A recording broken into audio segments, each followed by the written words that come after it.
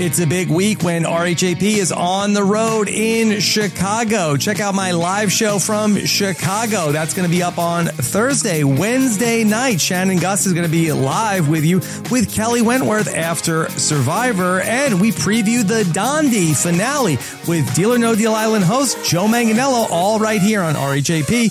We know reality TV. It's the Purple Pants, it's the Purple Pants, it's the Purple Pants podcast. You better get your headphones and listen up quick.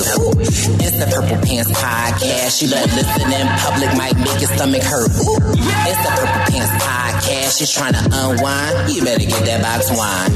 It's the Purple Pants podcast. You're trying to get your snack, you better hurry right back though. It's the Purple Pants, it's the Purple Pants. Hello, and welcome to the Purple Pants podcast, Survivor News Edition, episode 124, Game versus Reality. I am your humble and oh so gracious host, Bryce Isaiah.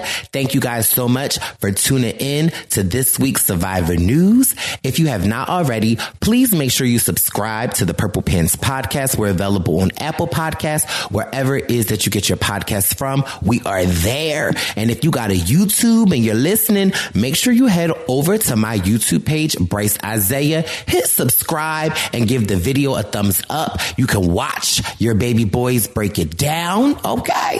And I am very thankful and grateful. I hope that everyone had a wonderful holiday. You got to eat, spend time with your family. More importantly, you didn't have to go to work. So I hope that you guys are ready. Cause listen, it was a lot to discuss in this week's episode, and the baby boys, we was talking. So I ain't even going to hold you guys up. I want to get right into the menu this week. I'm so excited to have Jack Atkins from Netflix, The Circle Season 2, and the baby boy, Wendeezy from HGTV, from Survivor Ghost Island. We are here to discuss all things episode 10.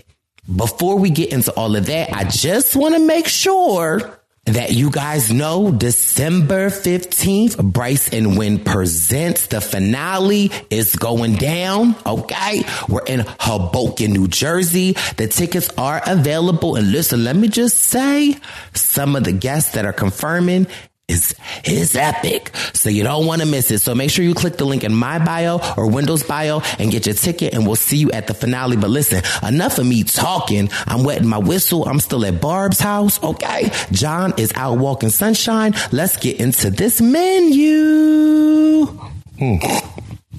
Had to wet the whistle first. It's a man who, it's a menu. Me and potatoes like we cooking up a great stew. It's a man who, it's a menu. Me and potatoes like we cooking up a great stew.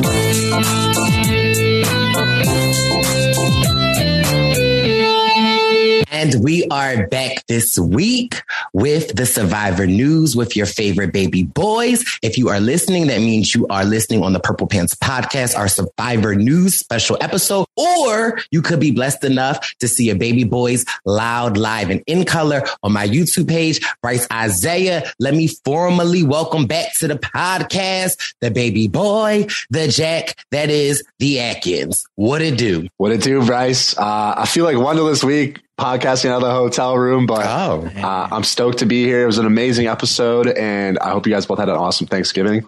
Ready to get into it.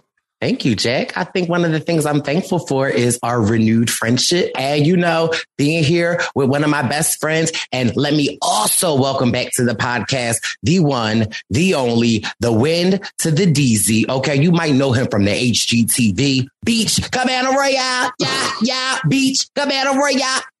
Yeah, or hot mess. It's a hot mess house. It's a hot mess, hot mess house. Or you might know him from the jury from season 40, Winners at War. Welcome to the podcast, Wendeezy. Thank you, Bryce Isaiah. Quick question for you. We're going to do a rapid fire round. What jury were you on? Oh, I was on the jury that was Ponderosa that had the cocktails popping. Is what the jury that I was on. Ooh.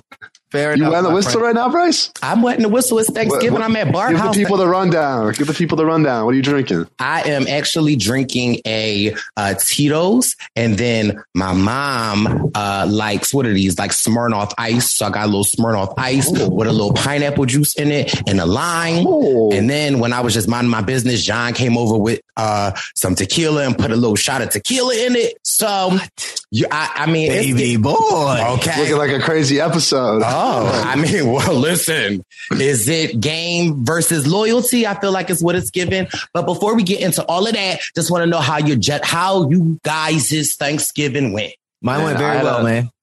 Mine was good. Yeah. Got to hang with the fam. Yeah. What you got, Jack? What you got?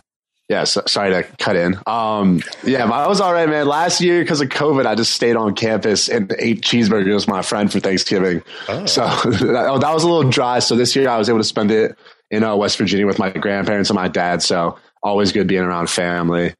Yeah, no complaints. You was with Grandpop and Mima? Yeah, Pop, Mima, hey. You know, the whole vibe. Wendeezy, what you look like? It looked like you ate a lot for Thanksgiving, you know? Bro, that's because I got the hair tucked. That's all, man. I'm still a snack. I didn't even get to the gym today, which I wanted to do. But you know. Me neither. Thanksgiving was good, though. I got to see my fam and everything, and some family came to town, so it was very good.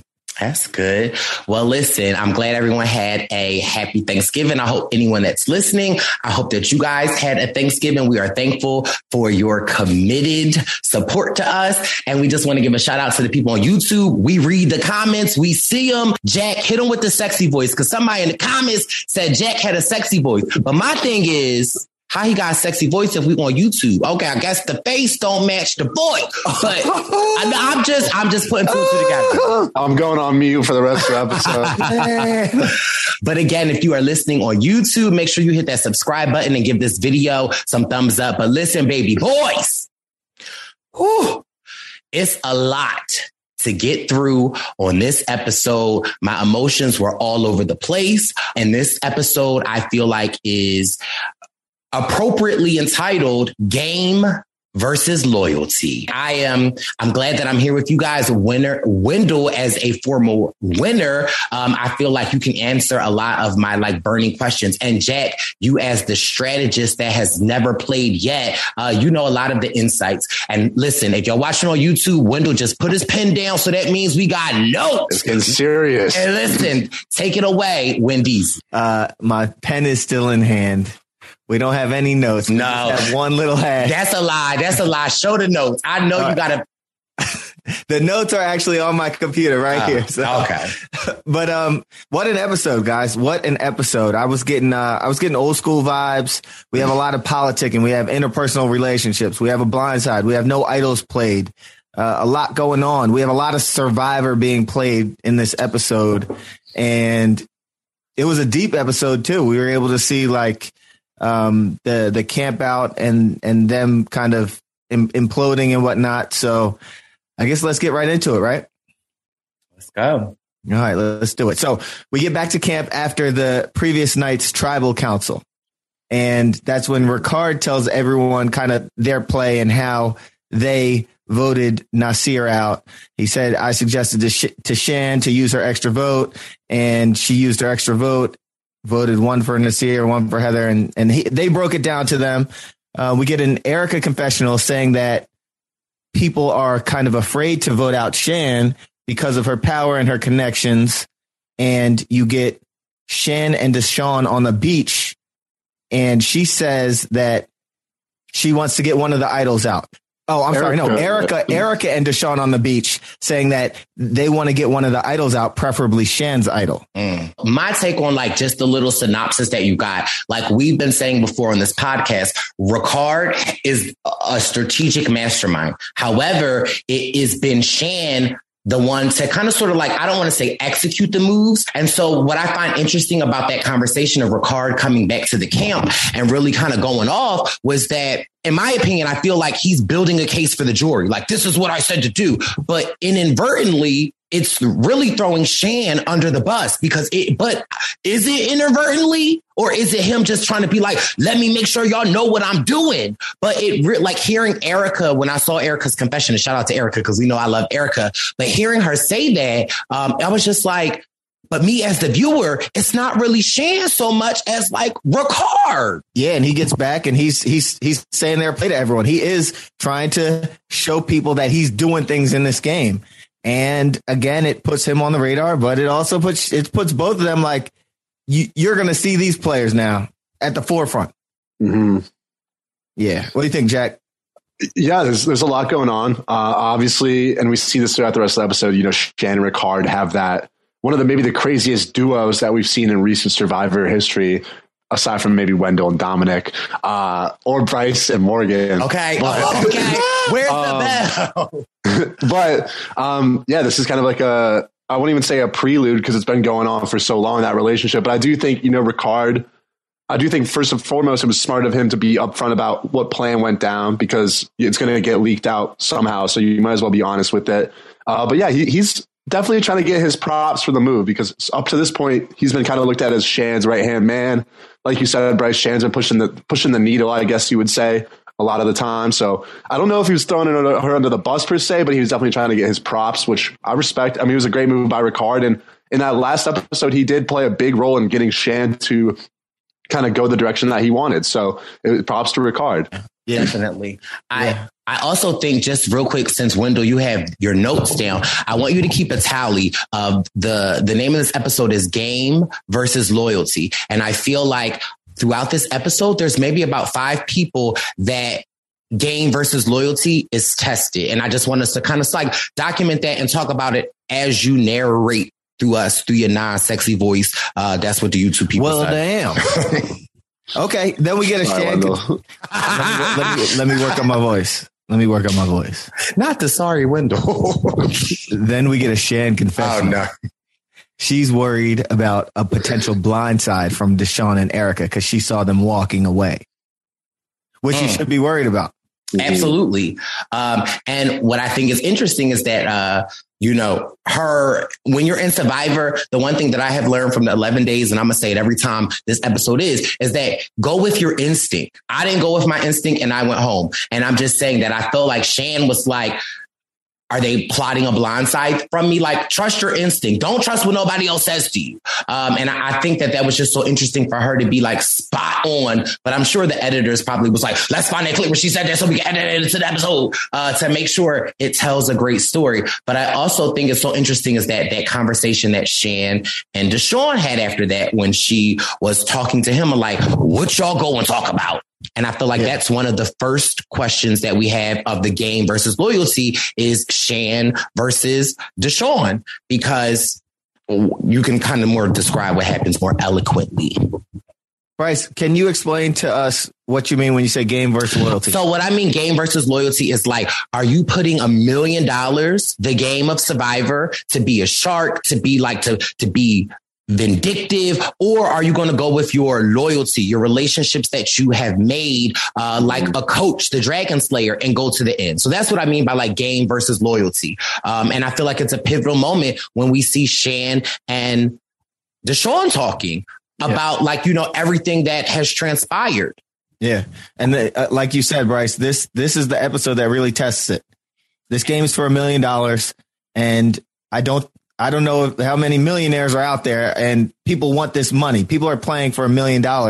But when they filmed this show in 2020, in light of all that had gone on in the country with the George Floyd movement and everything, they're definitely in tune with that, and they understand that. And so you have this the Black Alliance wanting to stick together and show solidarity to the country. So when a show is, dangling $1 million in front of you, now you're really questioning, all right, am I going to play my game, or am I going to do something deeper and stick with my loyalty? So I'm glad you broke it down a little bit, Bryce.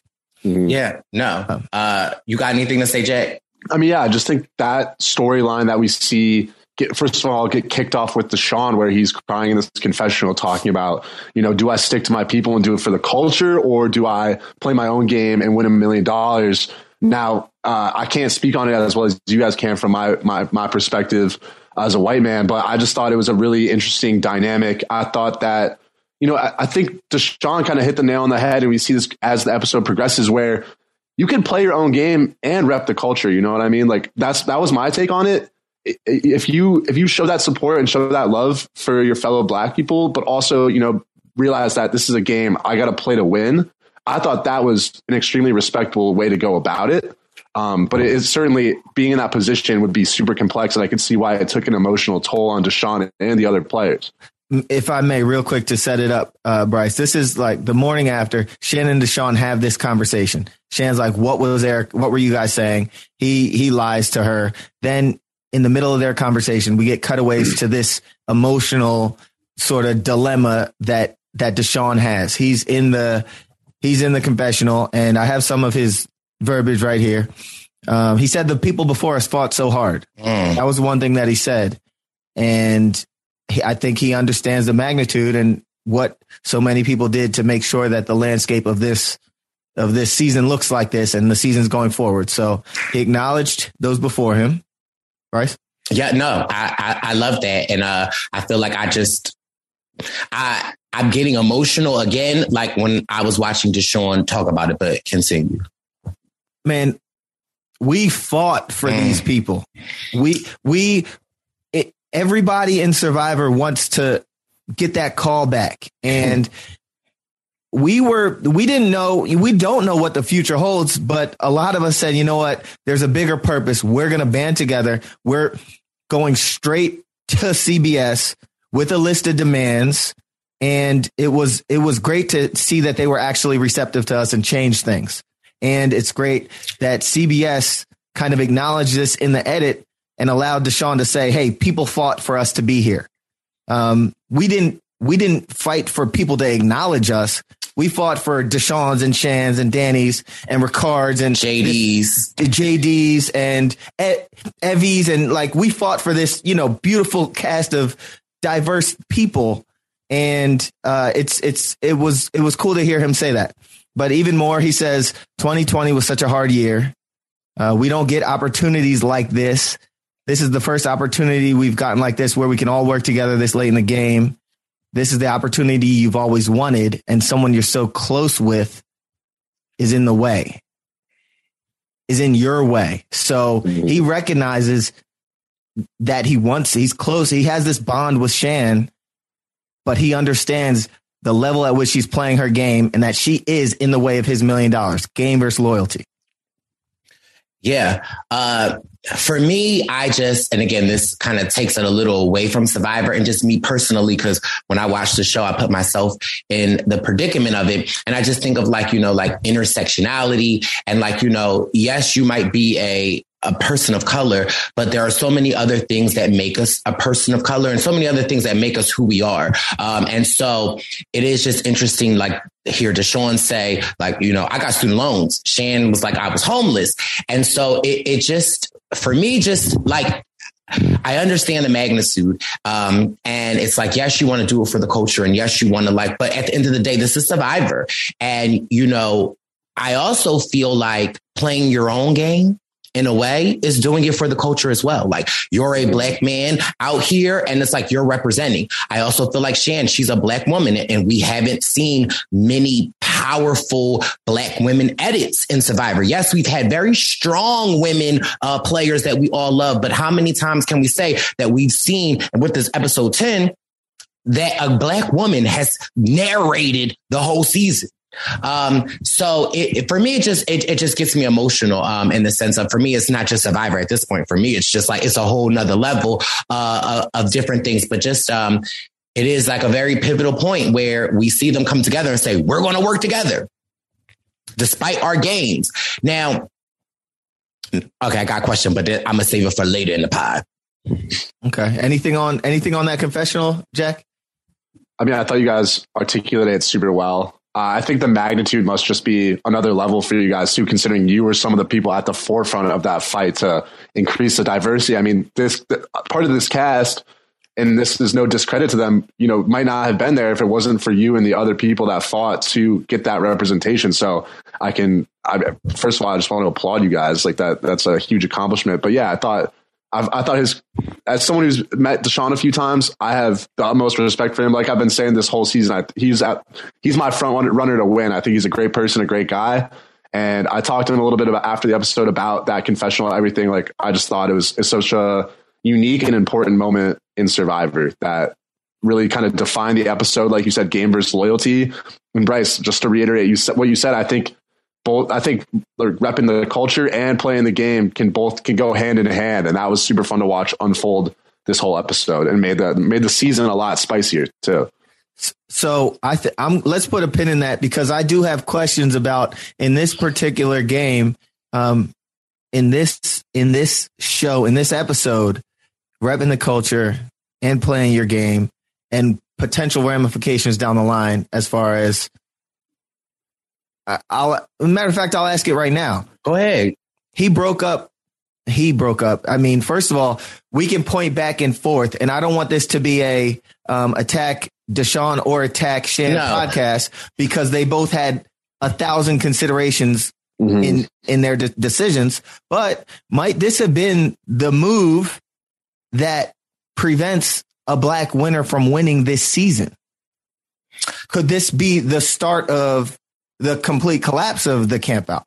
I mean, I think it could. Well, first of all, like you said, I just want to reiterate that this is a podcast of love. We might go back and forth and say what we say, but we're watching it as game players. We love all of the players. And so it is not a slight to anyone. But yeah, that is interesting. I also think it's very interesting of Deshaun to say,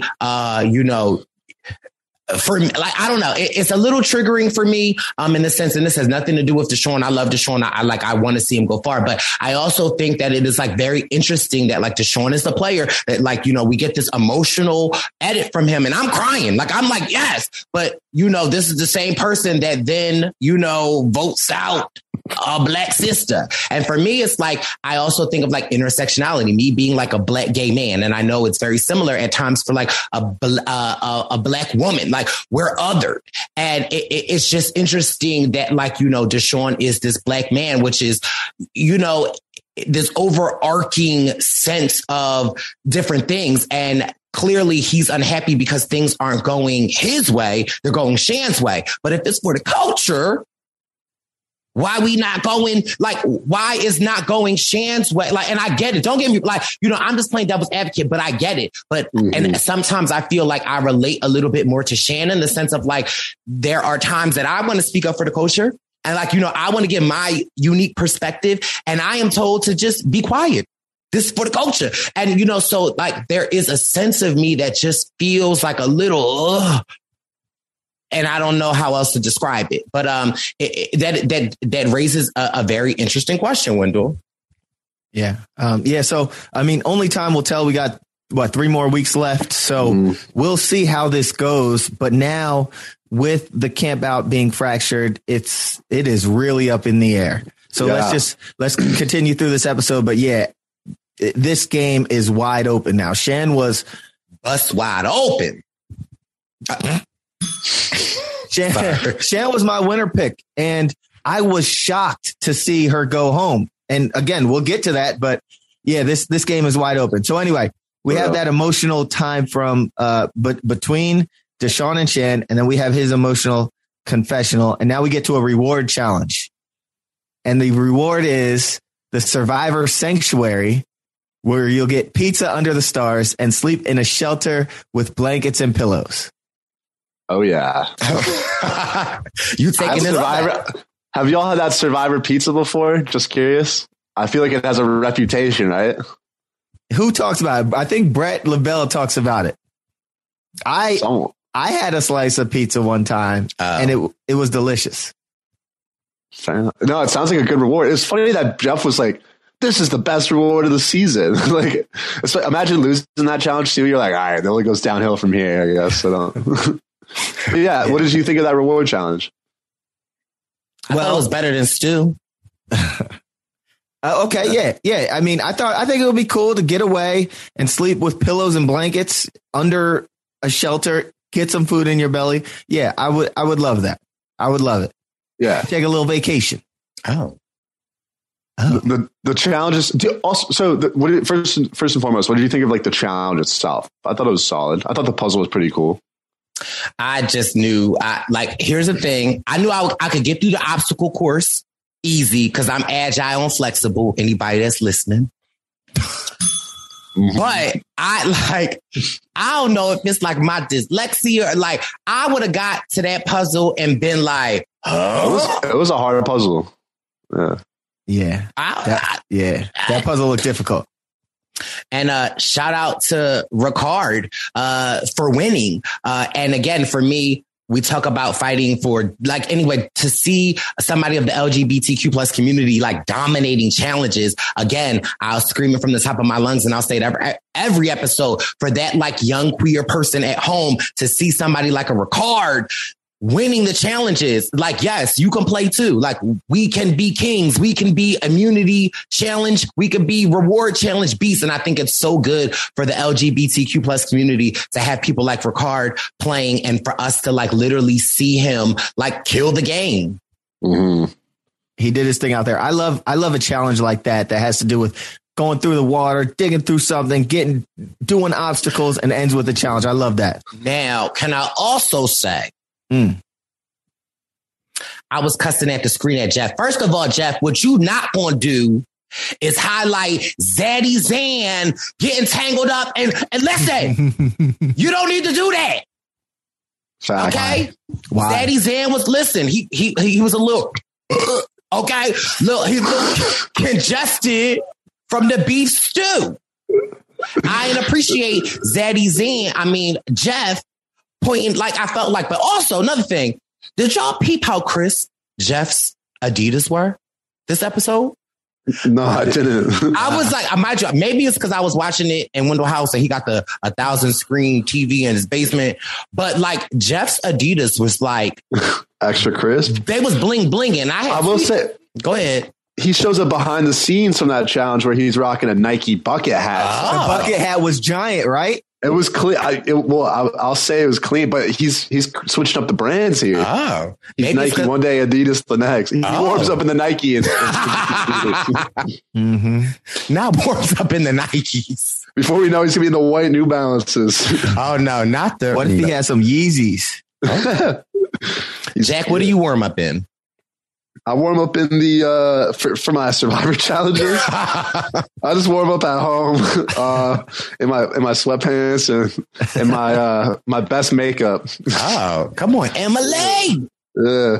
I want to ask this real quick. I don't really know if there's a good answer, but you know, as we were watching Ricard start to pick who he wants to come on reward with him, there's 8 people left in the game, and Jeff always does this thing where it's like, all right, Ricard, pick one person to come with you on reward. All right, pick another person. All right, Ricard, one more person. And I just want to throw this out there. When it gets down to like 8, 9 people, 7 people, do you think we've reached the point where it's kind of mandatory that about half the group goes on reward? Because if I'm Ricard and I go, say I only get to bring 2 people, now the 3 of us are kind of isolated, we're on reward, all the other 5 go back to camp. I feel like that's a disadvantage. So do you think they're kind of reaching that mindset where, okay, we're going to try to distribute the reward more evenly? Yeah. To that same question, I don't like it when Jeff asks the person that won. I like it if, say, I won and I'm like, Jack. And then Jeff turns to Jack and Jack is like, Jack, you bring somebody. I like it that way. But I also think it's just so interesting because it's a very strategic move. And if I'm Ricard, despite Shan being my closest ally, I'm bringing somebody I've never talked to before. When was the last reward challenge you won? It was like one in Calgary. First of all, both y'all, this whole thing can be done. But both of y'all. Yes, no, because you're egging it on. I won a reward challenge in my life.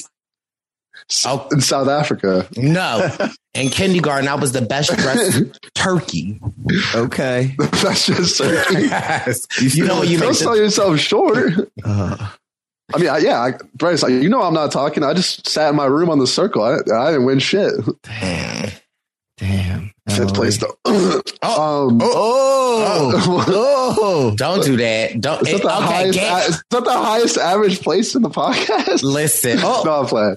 Don't do that. Okay, now Wendell, add to the list: game versus loyalty. Jack, Bryce, and Wendell. Yes. Damn. Yes, Bryce. Yes. We're back. I will say what I was gonna say.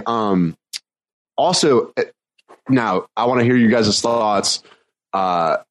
If I'm in this position where it's an individual reward where you're going to be picking the people yourself, I feel like I'm throwing it a lot of the time. Is there merit to just so that you don't have to pick and show your cards? Like, what do you mean? Like spreading it around?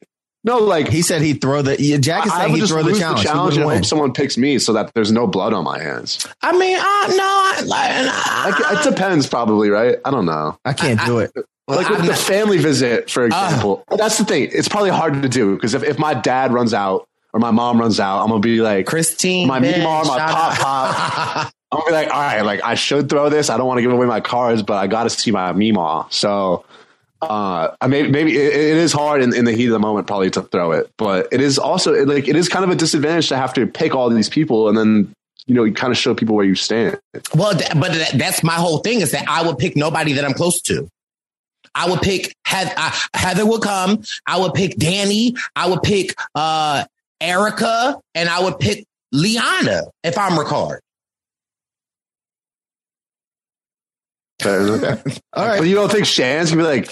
I mean, but then you tell her I didn't want. I want to distance ourselves. I think I did that. I think in Ghost Island. Ghost Island. Ghost Island. I think in Ghost Island I used to. Now, if I'm not mistaken, I think I didn't pick my allies and I picked Angela and Sebastian for like a steak dinner or something. And I think you're right. And I think Laurel was like upset and said some things about it. And Dom was standing next to her, and I think. When they got back to camp, Dom was like, all right, our boy is taking care of business. I think that's what happened. But go ahead. That's also interesting. And I know I might be jumping ahead a little bit, but I love the difference of a Dom and you relationship as it pertains to a Shan and a Ricard. Mm-hmm. And so I don't know if I'm jumping ahead too much. You the narrator. I'm just, this the Wendell podcast. So I'm just sitting back. So tell me where we at in the notes. This guy. As he looks to the computer after the notes. Well, then they go on the reward. Sorry, let me get my Wendell voice on. Okay, go ahead. Definitely less sexy than my voice. Where's the bell? So on the reward. No, that's the Bryce voice. The cinematography, first and foremost, on that reward was crazy. And then we see a lot of Ricard and Shan discussing right next to Heather and Xander about the state of their kind of relationship. Can y'all just get closer to your camera while you talk this? Because this is how the cinematography was. Yeah, it was up in the face. Yeah. So Xander doesn't get any screen time. Thanks, Jeff. But listen, when they gave the pizza out, Shan was like, me and you will take this vegetarian pizza. And Xander was like, yeah. All right. Yeah. And then, so they were just discussing their relationship right in front of Xander, right in front of Heather and Xander. But like you said, as it pertains to kind of Bryson or not like Wendell and Dom's relationship, I mean, obviously Wendell and Dom kind of were much more consistently functional, whereas you see Shannon Ricard kind of saying like at some point we got to turn on each other, but they kind of agree like, hey, not yet. And if I was Heather, I would have been like, what are you saying over there? That's true. Yeah, I think they were in the pizza. They were vibing out over there. We get the Ricard confessional. He basically says we never said we were going final two with each other. So we get him and Shan, and he's telling her people like you more. And she's saying, well, I think a man beats a woman at the end. And he's saying, maybe not this year, maybe not in this game. This year might be different. And they say now is not the time. And little do we know. Little do we know. But so here's the thing. Let me also elaborate on this. So I love Ricard. And what I love about Ricard is that, like, you know, he is like very much so, I'm playing the game and I'm going to do whatever it is that I have to do. However, and I love that because that's the type of player that I want, like, you know, but I think in this instinct for me, it was just so interesting is that, like, you know, he's basically saying to Shan, like, we said we would get into this fight. And my thing is like, bish, I don't think that that's like a conversation that, like, I think that you should be having to my face, because, like, for me, Spicy Brycey comes out and Spicy Brycey in my head is like, wait, hold up. Yeah. So, yeah, like, he was a little too honest. It's like, Shan and Deshaun do the same thing too, where they're like really honest. And so I get it, but for me, like, me, and then for me, this is why my ass went home third on Kagiana. I agree with you though. Like, you're saying you would get spicy. Like, I would like, and that, like, I would not be like, for me. But that's exactly why I think they shouldn't be having that open conversation. Right. I think that, like, he, like, again, you don't have to say, like, what is understood does not have to be spoken. And so for me, I just feel like, and again, this is the game of Survivor, which is why I love Ricard, but this Shan vote out was premeditated. And again, like, it's not like, I think that, and I don't know, but I think that Shan realized and knew that, like, listen, me and Ricard can't get to the end together, but I'm going to wait until it happens. Like, you know what I mean? But like, you know, like, we're going to wait till the numbers turn down. And then it's like, she is literally forced to vote him out. Ricard, and mind you, maybe this goes back to the, give me the extra vote. No, give me the, like, and again, so then I question if maybe Shan would have given the extra vote at that time. Would that have maybe, like, I don't know. But for me, this was very premeditated of Ricard. And again, game versus loyalty. He's clearly choosing game. And I feel like prior to this point, and maybe I'm jumping ahead because, listen, John put the tequila in my thing. But for me, I feel like over the episodes or over the time, Shan's heart or Shan has, like, softened a bit. Like, I feel like when we originally saw her, she was like, I'm playing the game. And I think that, like, later in the game, I feel like she feels like, and when I say soften, I mean, like, I can maybe, like, rely on the fact that I'm out here with a Jack and I'm out here with a Wendell. And I feel like that might, like, you know what I'm saying? Like, no, still keep that heightened sense. Now, here, I agree with everything you said about Shan. But I think maybe this is a what, Jack? This is a Shan what? This is a Shan Stan podcast. Bryce just sent me a threatening text about that. No, I'm playing. But I agree with everything you said about Shan. I think she is the most loyal in that group. Now, no discredit, but she is kind of at the forefront of that group. So if it makes sense for anybody to be loyal, I think it's her. Now, if you're Ricard, was it early? I don't know. Was this move early?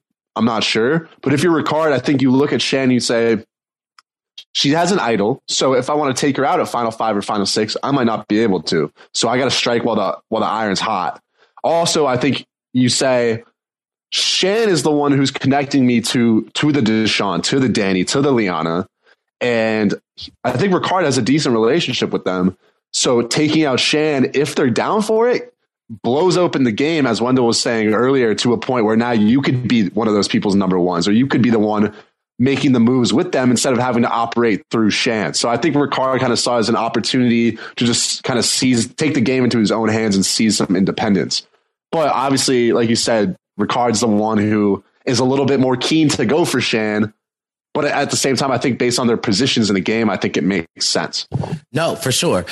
I'm going to let Wendell continue because I want to say more as it pertains to Ricard and Shan, but I feel like it is later as we get through.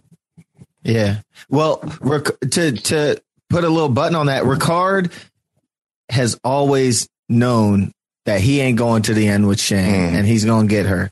And in this episode, I think we see great timing on his part. Yeah. I think we see, I don't know who, I think Tony might be great at this.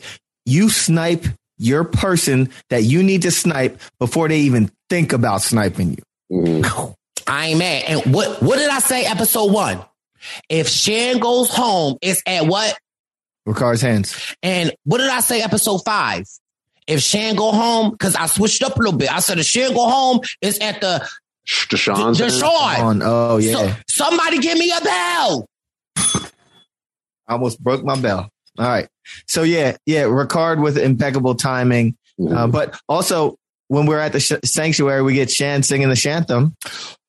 Now that's for me. Like, ooh, what song is that? What's that? And it's like, I was just thinking. Jack, you're Ricard. I'm Shan. Wendell, you're Heather. No, I'm Shan. Okay, I'll be Heather. I was about down to be Heather. Okay, now I'll be Ricard. I'll be Ricard.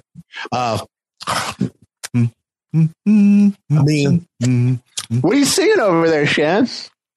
Oh, nothing. I'm just thinking. No. I gotta say something first. Hold on. Then you can go. All right. Take scene 4. Go. Action. I'm just saying, Shan. What you saying, Ricard? We ain't going to the end. We cool. We cool, yeah, but no time soon. Right? Let me eat my pizza. What you singing over there? Oh, I'm just thinking. Commercial. And great. I have no allies. Where's Erica? I have no allies. Damn, sorry, I was improvising. Oh man. Okay. All right. All right. So, what is happening over at Lazoo? Yeah. So, Azoo. Okay. Isn't it like Vianaka or something? It's Viacom. Viacom. So this was back at camp. Danny, Liana, Deshaun, and Erica are there. Danny and Deshaun go on a walk. Danny says it's time to take out Ricard. We need to tell Liana. They go to Liana. They tell Liana, and they say Shan can't be a part of this plan. And Liana says she's good with it, but as a viewer, it kind of looked like you could see on her face that she was like, little hesitation, soured by it, turned off by it. Let's add to the list: game versus loyalty, Shan versus and Liana. But then we see Liana eventually goes to Shan, and I don't know if that's getting too far ahead. Well, right, that's the loyalty. And so I guess another part of the game versus loyalty, I should have said in the beginning, is it should be game versus loyalty equals. Now we're doing math. Now Bryce Isaiah is doing math, ladies and gentlemen. No, but what I'm saying is that it's game versus loyalty or game. You always got the props ready. What I'm saying is we doing long division. It's game over divided by, but not like the regular divided by. It's like the fraction. Game that's what divided by over loyalty equals $1 million or your ass home. And so like what I'm saying is that like there are these decisions that you have to make, and does it suit you? And so what I'm saying with this Liana decision, and I love Liana. Liana is like my little sis. And oftentimes I feel like I empathize with Liana because like, again, if I were playing this game, it would be loyalty. But in this moment, when Danny and Deshaun came to her, I was thinking in my mind, like, sis, this is your chance. Like, you don't have to double cross Shan at all. Like, let them vote Ricard out. Don't give her the drop. Like, yeah, that's a good point. Because at that point, it is just going for Ricard. It is like, you know what I mean? Like, but again, she had to be a part of the plan. She would have had to vote with them. I mean, a survivor. You don't have to say it. And go ahead, Jack. Well, yeah, I was just going to say, like, it is, like you said, it's that question of game and loyalty where Liana at this point, and for a while, I don't feel like is going to win the game because she is not playing her own game. She's loyal to Shan. And it almost reminds me of when we were talking about Winners at War, where I was hating on Ben a little bit because he was kind of gave up his spot for Sarah or for Denise. And what I generally make of this, if you're Liana or you're Ben, is that if that, like, because we see Liana say, like, at this point, if Shan wins, it's kind of like me winning. You can't fault that from a human perspective, right? Like, if you feel that strong of connection to somebody where you're just as happy if they win $1 million as if you win $1 million, personally, you can't fault that. But from a gameplay standpoint, we can acknowledge that it's bad gameplay. Liana's probably not going to win because she's not going to make a move for her own resume. So I just think it's like, if you're watching it at home, you are going to be like, yeah, that's bad gameplay.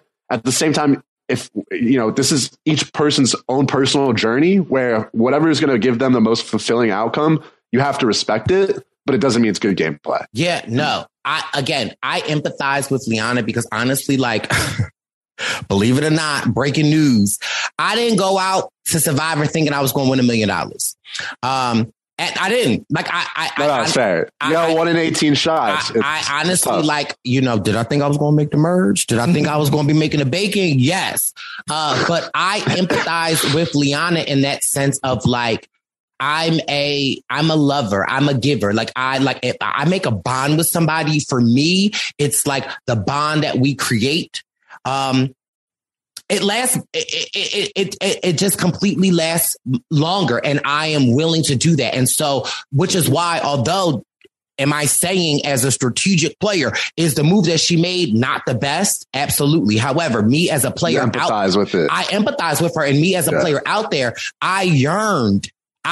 When I tell you, I yearned out there on the Salona beach for that moment that, you know, Liana and Shan had as two Black women empathizing over their mother, being Black women. Like, we don't see that imagery. Like, you know, we don't, you know, a lot of times on these reality shows, it's Black women against Black women. Like, you know, and for Liana to stand up for Shan, for me, that's like, I thought, like, again, I'm taking my player aspect out of it. Like, I rep that and respect that. But at the same time, me drinking and watching it, I'm like, sis, what is you doing? But I get it. Like, I so get it. I honestly, like, I just get it. The question does come to my mind, though, where if I'm Liana, you could have this deep love for Shan and still take out Ricard, and then Shan is even more attached to you. Now, obviously, that's kind of betraying her in a sense, but I think it does boil down to just like the way you look at the game. Because like you said, Bryce, when you're loyal to someone, you're loyal. You would do whatever for them. For me, it's like, hey, there's 8 days left in the game. I can feel so strongly about someone, but still be like, all right, like, you have to go. I'll see you in 8 days and we can be friends for life. You know what I'm saying? So it just kind of boils down to how you look at the game. For me, though, it's not that simple. Sorry to cut you off, Wendell, because it's like, for me, if I'm in that position and you do me wrong, we're done. And I feel I'm not saying there's a right or a wrong. It's just how everyone looks at it. But I also just take this back to when we were in South Africa. And do you remember? That's what I was thinking about, partly. Man, listen, y'all know Spicy Bicey is real. So we're in South Africa raising money for the Naledi Christian Academy. And there was a point where, guess what? I didn't make the merge. Jack made the merge. Wendell made the merge. Wendell didn't make the merge? No, Wendell made the merge. And there was a point where we was doing the dart throwing contest. And I just noticed that, like, you know, we're out in South Africa. Listen, we out there with the lions, the tigers, we sleeping under the stars. And at this point, for me, it's like redemption. Like, I'm not like, you know, like, I want to show these people that I can play. And, you know, like I said before, people get Wendell-tized. Like, they meet Wendell and they're just like, oh my God, what can I do? Let me smell your underarms. I love you. And for me, that pisses me off. Like, in the sense of, like, we here to play. And so Wendell was like calling the shots. And clearly. Oh, this was pre-merge though, right? No, this is Jack. This is when, like, we went to you and you were the referee.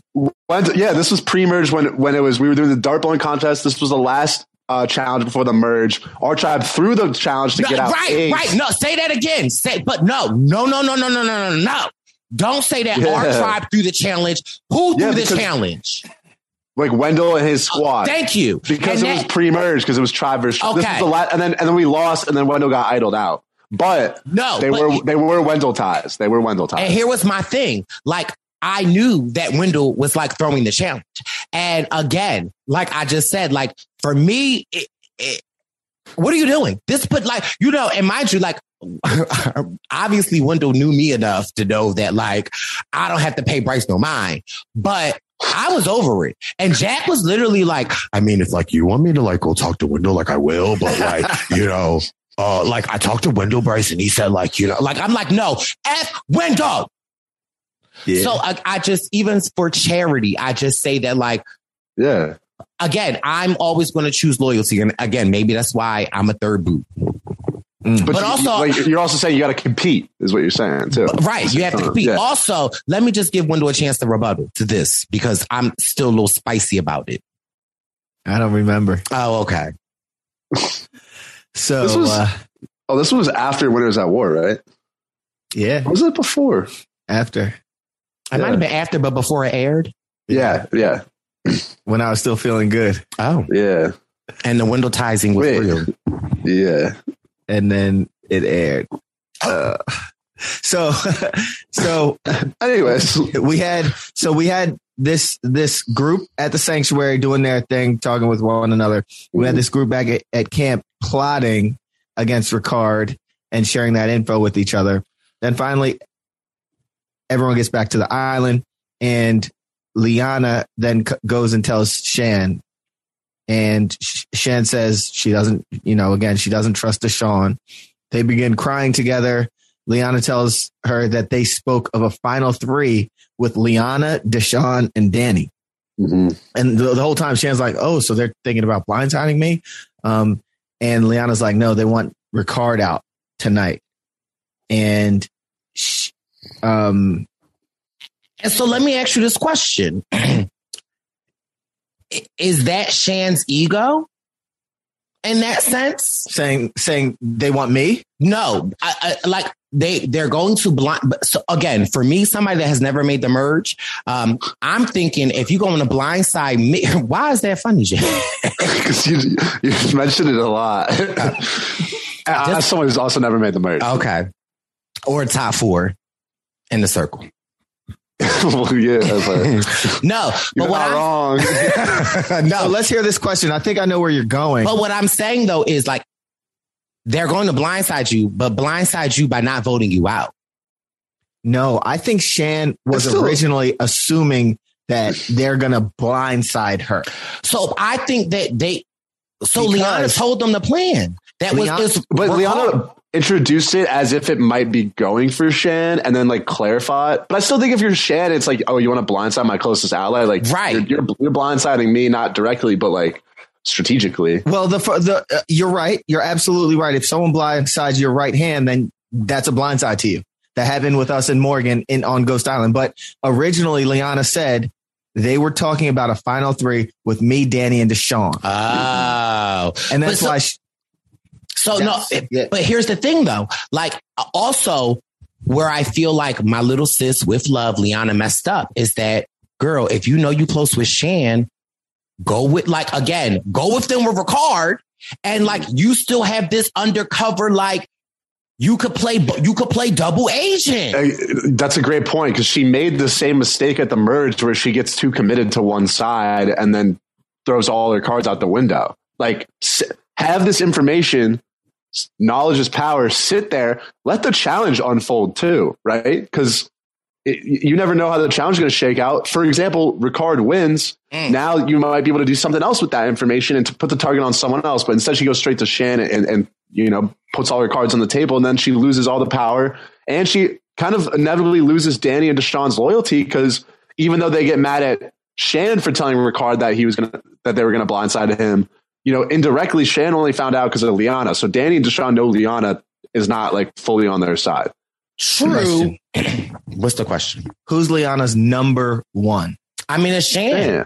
Okay. So for you and if you guys want to explore this relationship that we don't know, this relationship of 2 black women on Survivor, making it pretty past the merge together after they went on they went to the summit on that island together. They bonded and they cried together and they shared these things together. And she is for certain her number 1. I think it would be a little, I don't know. I can completely understand Liana saying, yo, they're trying to get your dog out of here. No, right. But that's where, go ahead. I'm just saying that's where I wish Liana instead of like, and again, I say this with love and respectfully, like, but I know what it's like to be a little brother to a big brother. And like, you don't ever really want to like take the steering wheel, but I wish Liana would have went to Shan with a plan instead of just like allowing Shan to, like, because like you telling Shan this, like, I'm going to go crazy. So I wish Liana would have went to her and be like, this is what they're doing, but listen, this is what we're going to do. And that might have been able to kind of like, you know what I'm saying? Like, but again, like she's in little sis mode. And so it's just like, I want to tell you the information and like, let's like follow suit. And again, I empathize with Liana because like, that's exactly what I would have done. Well, that's just like we were saying earlier too, where Liana's personal, like strong relationship with Shan is totally understandable. So the way that she kind of gives Shan her like, or not gives, like the way she kind of follows Shan and is extremely like unquestionably loyal to Shan, it's understandable because they have such a strong bond. But from a gameplay perspective, I think what Bryce and I are saying is that this isn't the best move for her to just give Shan the information and call it a day. She could keep this information and use it, you know, however she wants. She could also be loyal to Shan for the most part, but maybe on the side, she plays it. She plays along with Danny and Deshaun's plan until she thinks of what she wants to do. So, I mean, she's obviously kind of unwaveringly loyal to Shan, which given their relationship as two strong black women that they've had throughout this whole game since the summit, it makes sense why she's doing that.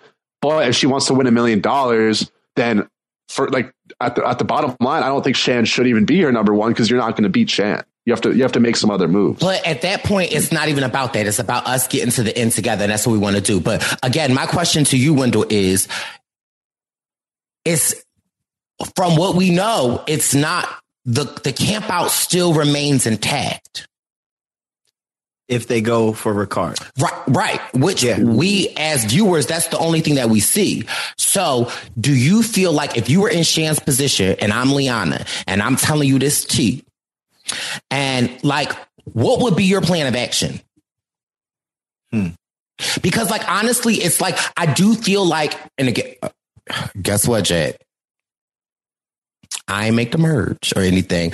But what I am saying is that what I do know in life is that it's give and take. And although like you might like things might not go 1,000% the way that you want them to go, but also you live to see another D. Yeah, remember the 3 Ds. You live to what, Bryce? Say that again. Actually, don't say it again. If I'm Shan, see, we've gotten to know or whatever this edit is of Shan, and if she gets certain information, you know where her head is going to go. And she is a leader. She wants to lead. She wants to tell people the plan. She's that kind of a person. And so if you're Liana giving her something, I don't see Shan pulling a Ricard later in the episode and saying, "Oh, I need to process this." But also devil's advocate and no shade to Shan, but like, can you lead without like being able to listen? And that's what I'm saying. And again, and this is coming from somebody that doesn't normally lead, that normally like, and it also in the same breath, I think that we at times minimize the strength, tenacity, and power of somebody that says, you know what? I'm going to let somebody lead and support. I think that we forget about like all of the things that like people like that, like what, like we're really the pillars of everything. Like you can't lead unless you got people that's going to like follow you and support you. And I also think that is a skill that I don't think gets highlighted enough. And I think it's necessary in the game of Survivor too, to be able to take that back seat sometimes. 100%, Jack. 100%. In Shan's case, she had to play Survivor from jump in this game. She got out there playing in the trenches. That's a good point. And she had to play on level 10 through the merge. And she doesn't dial that back. Yeah. She doesn't have that I can sit back mode. I don't think. But man, oh man, it is very important to hand over the keys sometimes so you're not that visible person calling all the shots is so important. Also, another question to you guys. Earlier in the game or earlier in the season, we said that Shannon Ricard, because they have had to go to tribal so many times, that they were going to be more equipped. But now are we seeing that like maybe it's like sometimes like you do have to like let the Tesla drive the car? Well, yeah, I think they are. So it's a balance, right? So Ricard and Shan had such a great pre-merge. I'm gonna make an analogy. It's like yeah, Ricard and Shan dominated their tribe on the pre-merge. So they've, like you said, they're equipped. They got this tool belt, and they're equipped with, they got a chainsaw over here. They got the crossbow over here. They got all these useful items to their disposal, but they have more weapons than anybody because they've had this whole pre-merge where they're playing the game at 100. But you can't show up to the merge and pull out all your weapons and be like, all right, let's keep playing. Sometimes you got to take out the bow and arrow branch. And sometimes you got to take out the olive branch, the bow and arrow, throw that out there, take out the bow and arrow, say Tiffany, pew, take her out. And then sometimes you just got to tuck them all away and just hide your tool belt. Yeah. And then no one's going to know like that. But I think Shan got into the habit of, all right, like what am I using next? Like, what's the next move? And like I said, the last couple of weeks, it got her in trouble. Right. Can I also just highlight something that, again, when I was at Wendell House eating pizza, and shout out to the charcuterie board. Charcuterie. Sorry, I love charcuterie. Wendell made. Now, mind you, I don't like to give Wendell his props, but Wendell was like, hey, come over for Survivor on Wednesday. I was like, well, I'm supposed to go to my mom's house. He's like, well, just come over before you go. So I go over and, we up in the house. Shout out to Angie. Shout out to Dad. And, when Wendell's hype about something, Jack, he's like, he doesn't like to show it, but he's like, so we're all upstairs. He's buzzing a little bit. Like, right. Yeah. So we're all upstairs, right? We're all having a good time. And he's like, hey, guys, it's food downstairs. Nobody be like, yeah, right. Cause he knows. Because like, right. So we all just chilling. And he's like, and so he says that. He's like, hey, I ordered 100 wings. So we're like, okay. And then, so like, again, we're upstairs in Wendell's new kitchen enjoying it. And then he's just like, hey, like, guys, why don't we just go downstairs? Like, it's like, okay, and then this is what he says to me. He's like, hey, Bryce, you want to make a drink? No, okay, bitch, that's going to get me. Okay. Yeah. I was going to say, if I was at this party, I would have ran down, ate all the wings, poured some drinks up. But I got you when we're in New York, Wendell. I got you. Right. It's just also just to see how like and again, like me thinking about this story, like how like literally like he was like, hey guys, go downstairs, it's food. And we're like, okay, it's wings. I ordered 100 buffalo. They're still hot. And we're just like, okay. But then he hit the nail on the head when he was like, hey, Bryce, you want to make a drink? Bitch, let's go. So, anyway, I don't even know what the point of the story was that it's about to say. Because now charcuterie board. But why was I saying the charcuterie board? Because you were trying to make fun of me that I had to, that I sneakily put that board down there and y'all had to, you know what I'm saying? No, but there was something to me. But anyway. Was it something about Shan's gameplay? I don't know. Charcuterie Shan. He did make a bomb charcuterie board. Just want to say that. It had dragon fruit, papaya, and pears. Now, mind you, I'm downstairs. Not papaya, pears. Keep Ricardo away from that. Also, another little random story. So, mind you, I'm just got my pizza, I got my wings, and I got my drink. And we all just chilling. Wendell's like, hey, Bryce, you should try the pear. Yeah. I spent $2 a pear.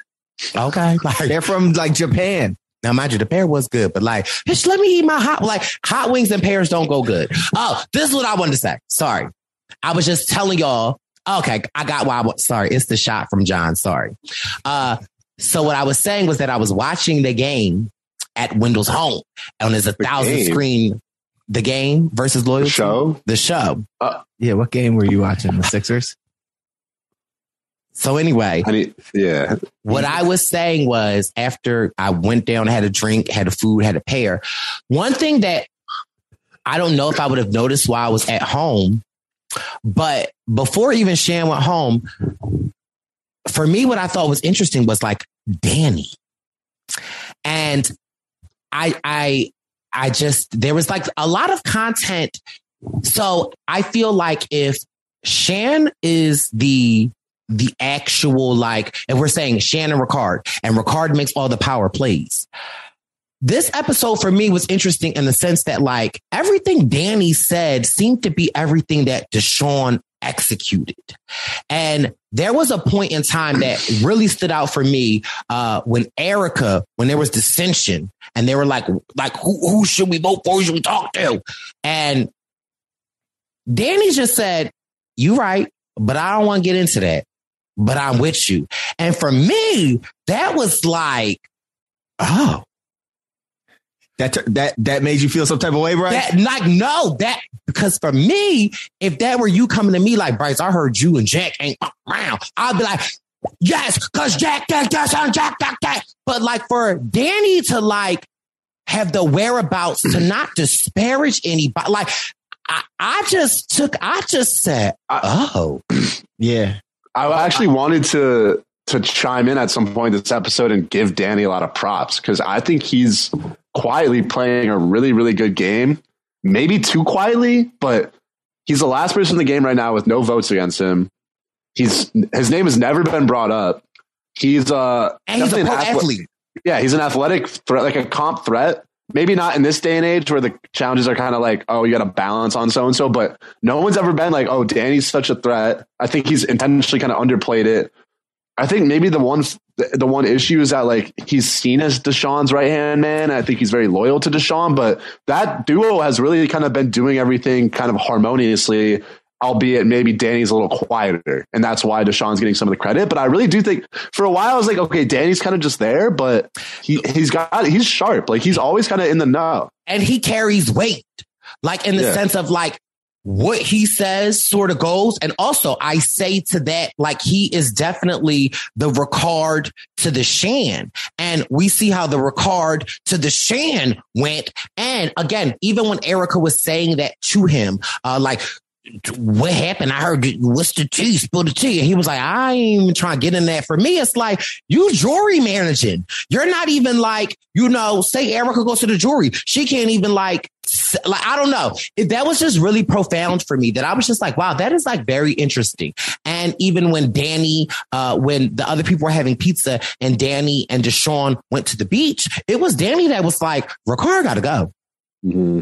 I was just like, wow. But again, I feel like Deshaun is the more animated, more like, outgoing. And so I that for me was like very interesting. They're a really solid duo though. Like I think for Danny sure deserves props. Deshaun deserves a lot of props, and those two have never wavered on each other, and they've been really crushing it from the start. But have they had an opportunity to though? I mean, you always have an opportunity. I mean, but like not really though. Like winning a lot early. Yeah. And then they linked up with the camp out. The camp out. We've always talked about like, Deshaun and Shan turning on each other, Ricard and Shan turning on each other, weeks ago. Do you guys actually think Danny and Deshaun might turn on each other? I don't think so. I see them going to the end together. I see them wanting to go to the end together. Exactly. They're firing on all cylinders. What do you say, Bryce? You can see them turning on each other? After this display of Deshaun, absolutely. Deshaun is playing an individual game. And at this point, if Danny were not to be in a line with him, if Danny were to absolutely, I would see Deshaun pulling the trigger. Question. So what you're saying you would see Deshaun pulling the trigger on Danny, or would you see Danny pulling the trigger on Deshaun? So here's the thing. Honestly, as a viewer, I have not seen enough of Danny yet. However, the things that I have seen of him are quiet, make moves, loyal, and your word carries weight. So, I could as fast as he switched from Ricard to Shan, to then saying Xander, he's very aware. So I would not put it past him. And at this point, since Shan is gone, is the camp out still the camp out? But he and Deshaun have just operated in such unison so far. And I if I could see Deshaun turning on him if he felt like he needed to, but I think Deshaun probably beats Danny, and I don't think Danny cares that much. But, wait a minute. As a matter of fact, we could explore that, because if Danny and Deshaun are sitting at the end and with somebody, let's say they're the ones that people are thinking about, right? And you have a Shan on the jury who despises Deshaun. Does she, you think? She got up and said, Deshaun, you're a snake. Oh. So all right. Well, let's speed up. Let's get through some things. Well, also, my last question before we speed up is like, who between Danny, if we're on the beach together, who between Danny or Deshaun right now is the bigger kingpin? Deshaun, right? I think, yeah. But I don't think that's why I don't think Danny turns on Deshaun, because Danny's super loyal. And Deshaun might not be as loyal, but he doesn't need to turn on Danny, in my opinion. But we can talk about what Wendell was getting into. We can talk about what Wendell would say, but what if Zaddy Zan wins the next immunity and come to Deshaun with Erica and Heather saying, I think they go for Danny. Let's get out. Like, what? Yeah, Danny's chilling. Danny's chilling. But I think it would be the opposite almost. They go for Deshaun. I don't think so. I think. Oh no, I'm sorry. That's what I'm saying. Like they go to Danny and saying like Deshaun's it. What can Danny do? Danny could just like. Then at that point he's just kind of like joining a lost cause, like something. But is it still a lost cause? Because he still has a relationship with Xander. He still has a relationship with Liana. Like I feel like at this point, like I said, the camp out is done. But you're saying if those people came to him and said, "Let's get out Deshaun," we're all voting Deshaun. Danny has no choice, and if Danny does have a choice, but if he has no choice, I don't think that's stabbing Deshaun in the back. And if he does have a choice, I don't think he does it. I think I don't know. Should we get into this now? Or should we I think we're getting a little ahead of ourselves because we have the immunity challenge. We could get through that really quick. Ricard wins the immunity challenge. Shout out to Ricard again. Saves his life. Xander almost won it. Xander almost won. And Ricard is now what? How many challenges has he won? 3. Whew. And two in the same episode. And I didn't do my research enough, but I don't know if there's ever been an LGBTQ plus member that has ever won 3 individual immunity challenges before. It could be, because I know there's been I don't know, but kudos to Ricard. And again, I just can't echo again what I say for anyone of the LGBTQ plus community to see somebody like that killing it on this game with professional athletes, with med students, like, living your truth, be yourself and shine. That I just have to echo that because I just love seeing Ricard. Big respect to Ricard. He's killing it. He's killing it. He's going to inspire many people to play this game. So he wins.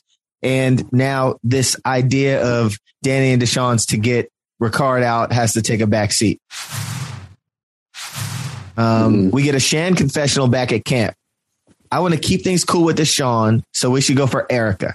She tells Deshaun, Ricard, Danny, Liana to put all votes on Erica, not to tell Xander anything, so he has to play his idol. Sounds like a good plan if people were desiring to work with you, Shan. I thought it was a good plan. And don't tell Xander anything. Nobody tell him anything. He'll play his idol. Especially now that you know that Danny and Deshaun don't have the option to go for Ricard, and you feel pretty good that they're not going to go for you. Like, it makes sense. Go for Erica. I think Xander and Shan and her alliance are so smart that I feel like by telling Xander nothing, it almost kind of has the opposite effect. Right. Where it's like, okay, if they actually wanted to get me out, they would give me some sort of plan to make me feel okay. If they're not telling me anything, like, then it's they seem not to care about you. I mean, if I'm in Xander's shoes, I disagree. You disagree? I think if they're like, we're not going to say anything to him, period. So now this man on his own has to decide, are we voting for him? Should he play his, like, I almost think not saying anything. In general, I get that, but it's like, if I want to get Xander out and I don't want him to play his idol, I want to give him a plan so that he doesn't play his idol, so that he feels okay. You know what I'm saying? Okay. Like, obviously being told nothing, you're going to get worried and there's a good chance you play the idol. But for me, if I wanted to blindside someone who has an idol, then I would be like, all right, like, I would try to convince them really, really genuinely be like, all right, this is the plan. Like, you're good to go. Like, let's make this move. But I also wonder about like Xander's know-with-all. Did I use that word right? Wherewithal? You should have let him say it again, Jack. Is that what you're saying, though? Yes. What was the word? Know-it-all? Yeah, but doesn't that make sense, though? Well, I don't know what know-it-all means. What are you trying to say? Right. I'm going to just use it. Given Xander's know-it-all, like... we can't understand the question. Okay, well, let me finish it in context. Given Xander's know-it-all. Given Xander's know-it-all of the game and how strategic he is. Knowledge.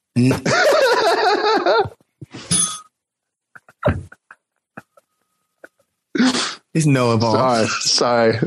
This isn't Survivor Know-It-Alls with Steven Fishback. This is the Survivor Know Nothing. This is the Survivor Know-It-All. Okay.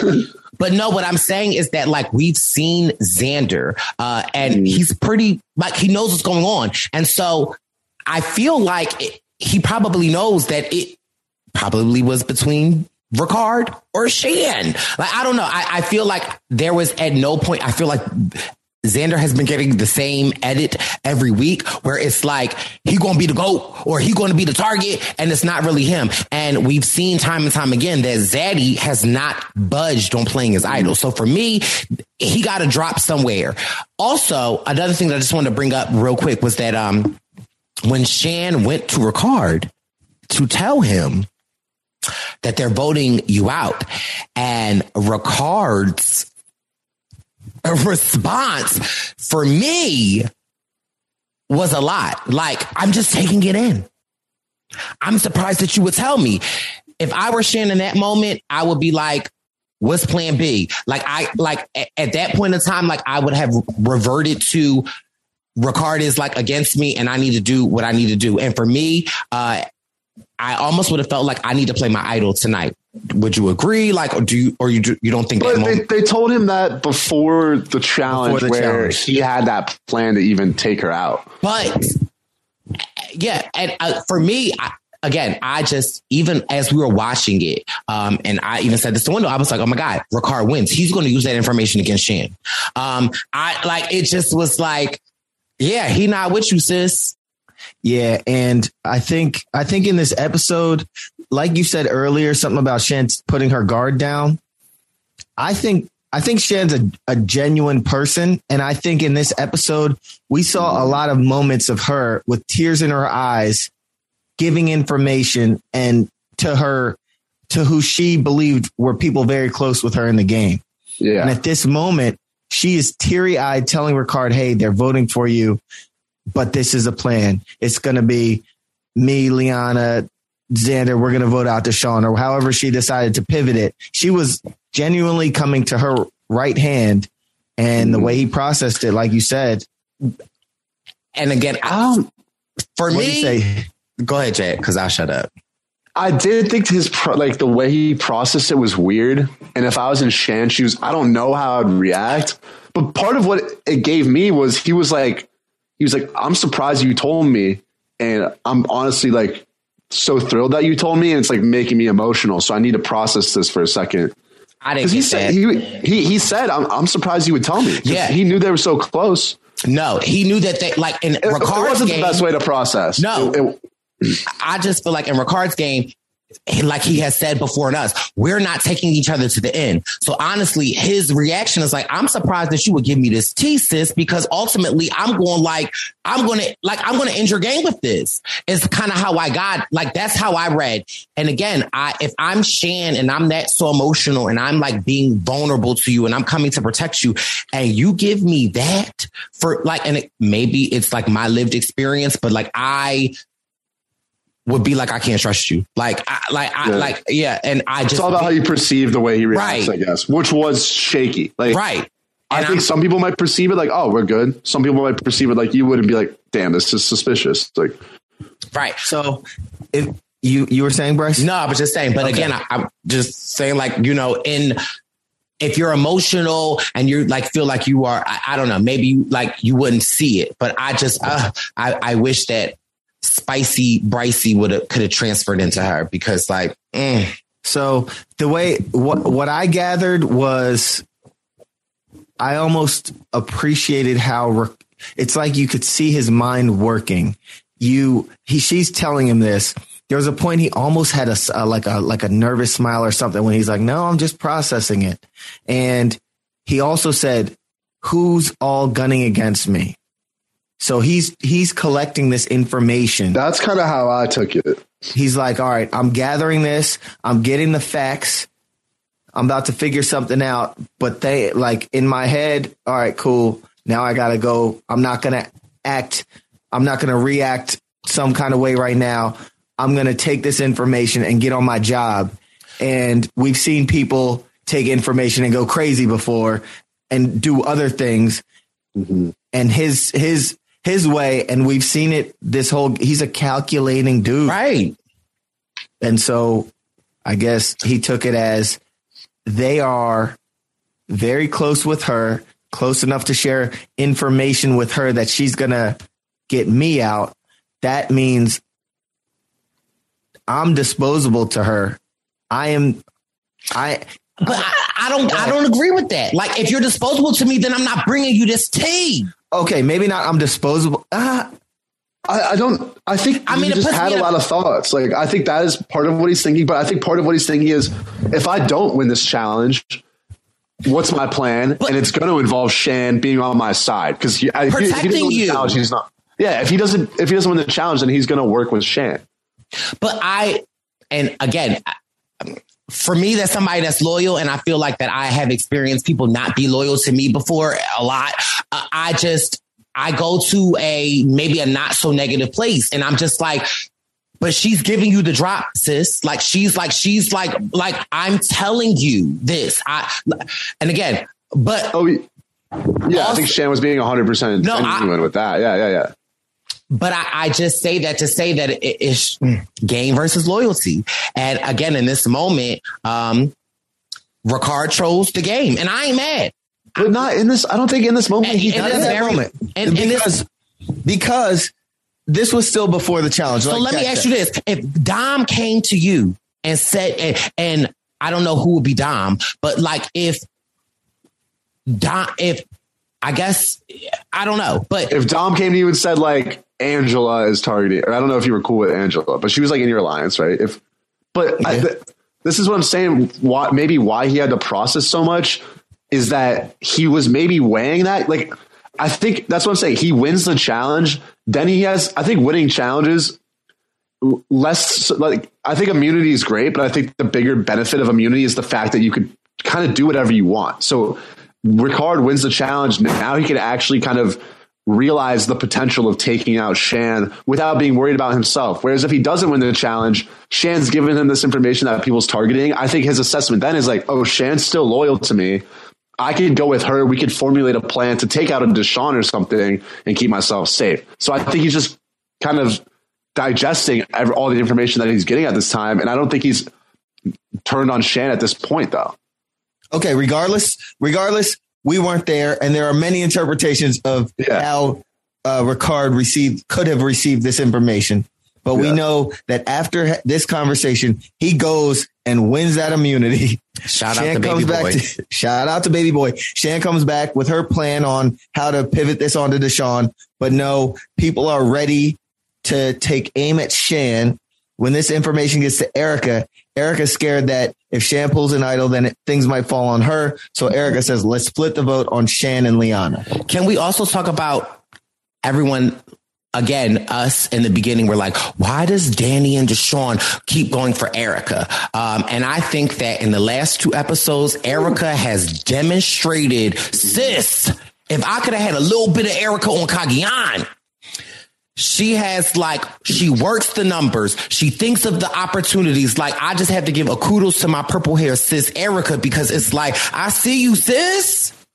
Yeah, she's a strong player. I actually started watching back the season yesterday with my dad, and shout out Ben. Knowing what we know now in the season, you can kind of see more and more that foreshadowing or those subtle plays that players are making that set up this long game.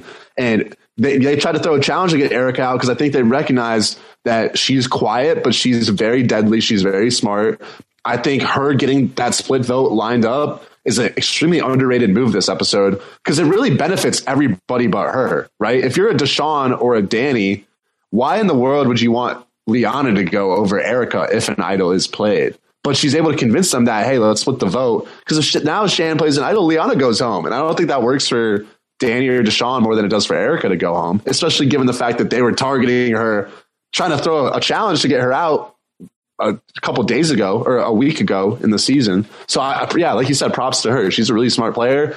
And I think she's gaining a lot of steam and traction in this season where she could actually have a chance to take it home, especially considering the fact that Heather is her number one. They seem to have kind of a devotion to each other.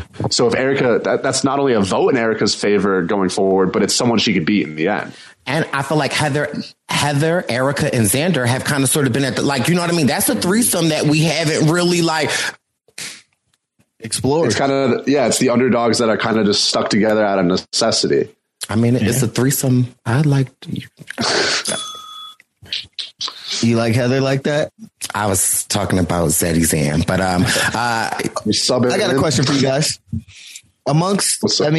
Amidst this planning to get Shan out, we have Danny, we have Deshawn. They are feeling some type of way that Shan broke their trust. That Shan was some I thought that was weird. Was some kind of snitch, right? So riddle me this. If you are plotting to get her right hand out and keeping her out of this vote and keeping her out of this plan, and she gets wind of that from Liana, who's the shade? Are y'all were shady at first, right? Did y'all start this shadiness?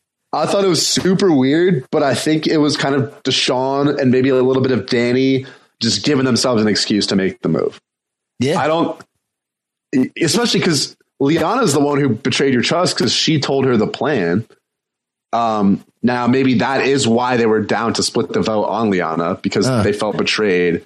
But yeah, Shan heard news from someone else that someone else was plotting against her closest ally. She tells her closest ally, and now she's in the wrong. Doesn't make any sense to me. But I do, like I said, I think it's just them kind of justifying making a big move. Whether it's right or wrong, it's kind of needed to happen in their minds, I feel like. I'm going to just be quiet. Yeah, they said, one of them said, she snitched on me, so she broke the code. Mm-hmm. I'm like, she ain't snitch on y'all. She got word of it. And y'all was breaking the code because like y'all wanted to break her down. So like, again, but I understand both sides. I get it. And listen, if you come for me, I'm going to come for you. But I also just feel like, I don't know. And sometimes you just literally, you need to justify it some way in your head. All right, she snitched on us, whatever the case may be, they were targeting her. And this is when I want to circle back a little bit more to kind of show Danny some love, show Danny some respect, because he does a lot of times he stays really composed and he has that composed voice at all times. Oh, mm-hmm. And what's a composed voice? Hold on, let me sit up for this one. I was talking to Jack. Yeah, Jack, let's hear it. Hello, I'm Danny. I believe that Shan gave away some information that was meant to be kept between us, and therefore we are allowed to talk. I'm sorry. Yeah, we had to show something at the Apollo. Boo! Wendell. Tee him up. All right, Wendell, give us a... he's out. Jack is out of here. Jack has left the building. I would never leave. I say that to say that when they are bringing in Erica and I think and Heather, or when they're saying it to Erica, or Erica is saying, Erica is saying to them, like to Danny, would you do that? And this is when what we talked about earlier. He said she pissed me off today. Mm-hmm. And she says, how? Erica was like, what's the tea? Break it down. He says, I don't want to blow up the game, but I would vote for her. Just like that. Yeah, smart. And for me, that's like the know-it-all. When to blow up the game and when not to blow up the game. And I'm like, and honestly, and you look at it, for him to blow up the game right now, he could possibly lose this position. Like, you know what I mean? Like, that was a very, like, I would have never thought of that. Like, like. He could have given her a lot of ammo on dirt on what's going on. He didn't blow it up. Mm-hmm. He said, I'm willing to go with you. And I think if I'm in Erica's shoes, that almost comes across as more honest, right? Because if he gives you this information about her, that's something that could come back. That's something that could circulate. If he's serious about this move, it is smart for him to be like, all right, I'm not going to give you that. I'm not going to blow shit up because that could go bad for me. That could go bad for you. But I'm with you. I want to vote her out because I am mad at her. I'm not going to tell you why because it's like personal business. So, yeah, like Bryce said at the start, like you said, like I think that was kind of a unique way to go about it, but it worked really well. And then we get a confessional from Danny. Oh. Erica showing how smart she is. Oh. She needs to go. Oh. Was that a good one? Listen, no, I mean, I don't know, but basically he's saying he can vote Erica, he can vote Shan, but Erica is showing that brain. She needs to go because she decided on that split. And yeah, we all recognize and we're seeing how smart Erica is. Might be some foreshadowing, huh? For some, I don't have the know-it-all. So we get to tribal, and Probst asks some questions about people on the bottom, what they can do, what their vote can mean. And can I interject real quick? I was just thinking about something. So originally, right, the plan was to put 6 votes on Shan. Oh. No, it would have been to put 6 votes on Shan, and Shan and Liana would have voted Erica, right? Was that the original plan before the split? Obviously, Erica's plan worked out well, where she splits it on the Liana. But theoretically, couldn't Xander, Heather, and Erica just do the split themselves without trying to make that move? I don't know if that's a risk, because I think Erica did take on some risk by saying, hey, Danny, hey, Deshaun, would you guys vote for Liana? Like, I think there's a risk in that because maybe they don't want to. If you don't want to have to worry about them voting for Liana, you could just say, like, go to your allies, Heather, hey, Xander, like, let's just split it ourselves. Or is that, I don't know. I feel like that's a possibility. That sounds good. Right? Yeah, that sounds like it could have been doable. I question, what was the order? How did numbers fall for Shan at first, as far as them thinking, all right, I'm going to you'd have to make sure that the other ones were all voting for her in the first place. But yeah, because obviously, so you don't get Danny and Danny votes for you and Ricard and Deshaun vote for Shan. Well, now you just threw off the whole thing because it's going to be a tie between Erica and Shan, or I guess it would be Erica and Liana in that case. And then Erica's going to go home in the revote. So I guess there's a risk either way. And Erica pulled it off the way she did it. So like, not to critique it. I was just curious, like, you know, is that possible? Is that something that could be smart? But going to tribal, possible. But in this scenario, I think they wanted to make sure they knew where each vote was going, so they kind of, you know, triangulated or figured everything out with each other. And instead of just taking your 3 and going rogue, I think it works out better down the line. Yeah, and obviously hindsight 2020, good move by Erica how she did do it. But yeah, going to tribal. Yeah, so we get tribal.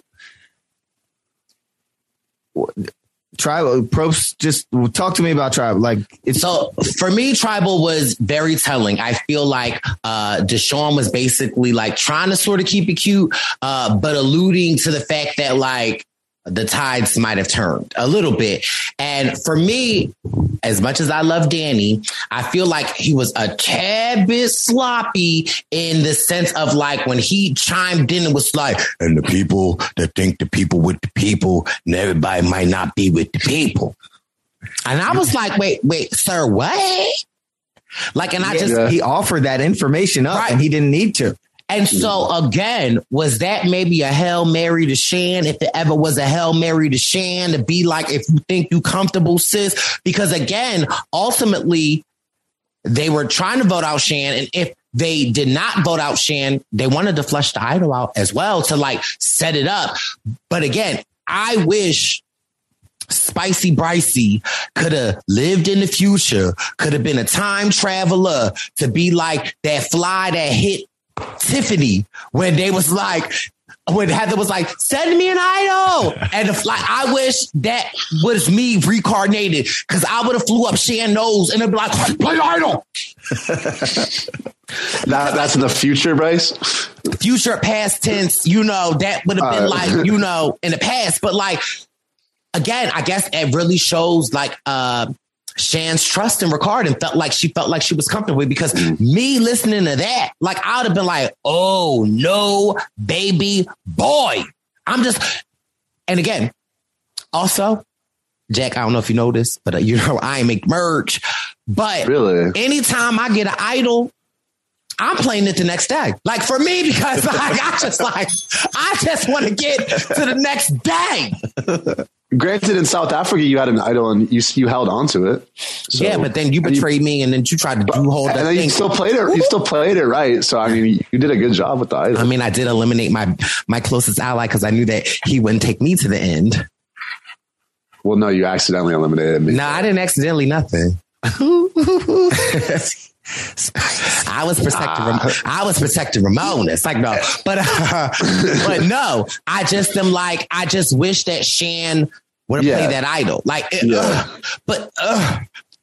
and in this, yeah. And we I would also love had to see we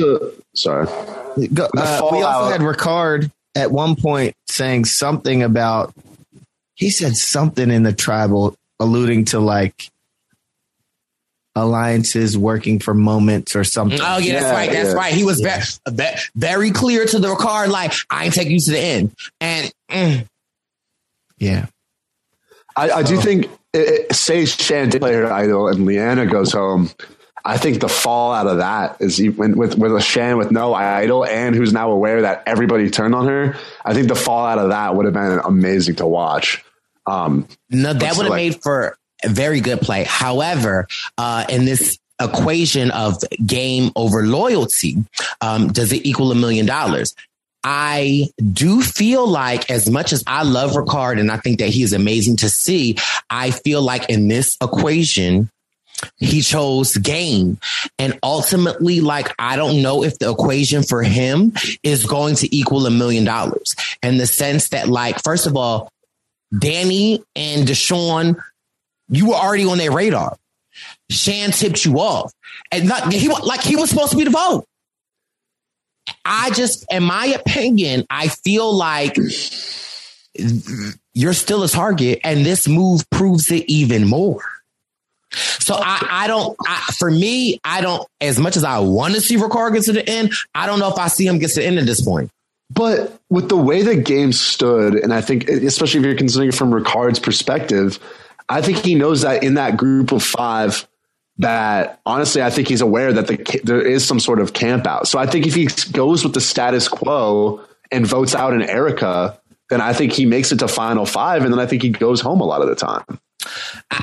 Because if the alliances continue the way that they were looking, and all of a sudden Erica goes home, the camp out has 4 out of the 7 players remaining. Now it's going to be very hard for them to turn on each other before the end of the game. Maybe it does happen, but what I'm just saying is that Shan in this episode demonstrated that she was willing to stretch over the camp out to protect you. So I feel like I just felt like that. I don't know. I just felt like you could have gotten it. Maybe I'm wrong. We'll have to see in the next 3 weeks. But I feel like you could have gotten, I feel like you're going to get further with loyalty than gameplay, in the sense that I feel like Danny, Deshaun, and even Erica, they know how lethal you are. You're a challenge beast. Like, you would have, if you don't win immunity, I feel like if I'm Heather, because that's more than likely who I will be out there, I'm going to want to take you out. I think the dilemma is, like, if you see someone standing in your way, you're kind of naturally inclined to take them out, and that might make it harder to play through the rest of the game, and it might make you have to take matters into your own hands and become a target. But I feel like, at least in my mindset, I'd rather take out someone out with a big move and have to play hard the rest of the game to try to win, even if it like might damage my shot. Because I think say Ricard doesn't make this move and doesn't have a chance to take out Shan again, I think he's going to regret that for a long time. Biggest regret. So he'd rather take the move and try to play and see what happens. But I don't know. I don't think there's a right, like, don't know. Say Erica goes home. I don't like distinctly know whether I think Ricard has a better chance to win if Erica goes home or if Shan goes home. But I think he's busting the game open, and we'll see what happens. He's definitely smart enough to hopefully navigate. So not busting it wide open. Wide open. But yeah, I get it. I mean, and that's the one thing that I love about the Purple Pants Podcast Survivor News is that I might be passionate in my mind about something, but hearing you guys articulate your side, it makes me feel like a better Survivor player. Like, where were you guys at Cagayan? So I think when I think about that, I think, sorry to just jump right on your jump right on my what? Nothing. But that was such an emotional moment for you, Bryce. And I just wanted to steal that away from you and say that on Ghost Island, we had scenarios where Dom and I could have went for each other. Mm-hmm. It would have really exposed the player that stayed in the game. If Dom would have went for me, it would have been his path to the end would have been very hard. Likewise, if I would have went for him, my path would have been very hard. Similarly, if Laurel would have went for one of us, then her path would have been very hard because we had another alliance. We were doing that Navidi Strong stuff on the side while targeting our targets. So we had this alliance with Laurel. We had our Navidi alliance that we wanted to take out at some point. But Dom, Laurel, and myself knew that if we implode, if we go for each other, that path to the end becomes harder. Be so hard, if not impossible. That's what I'm saying, though.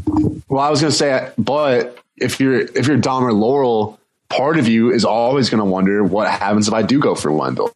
And not to say that they would have even placed better or not, but you still have that sense of regret, possibly. I can't speak for them, but I feel like that's present. You're absolutely right. But the dilemma is, do you snipe somebody right now and make your path a lot harder, which means sitting at the end might be a little easier?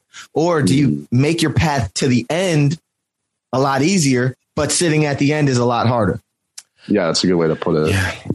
I'm making my path to the end easier. Okay, listen, sit me in the final three.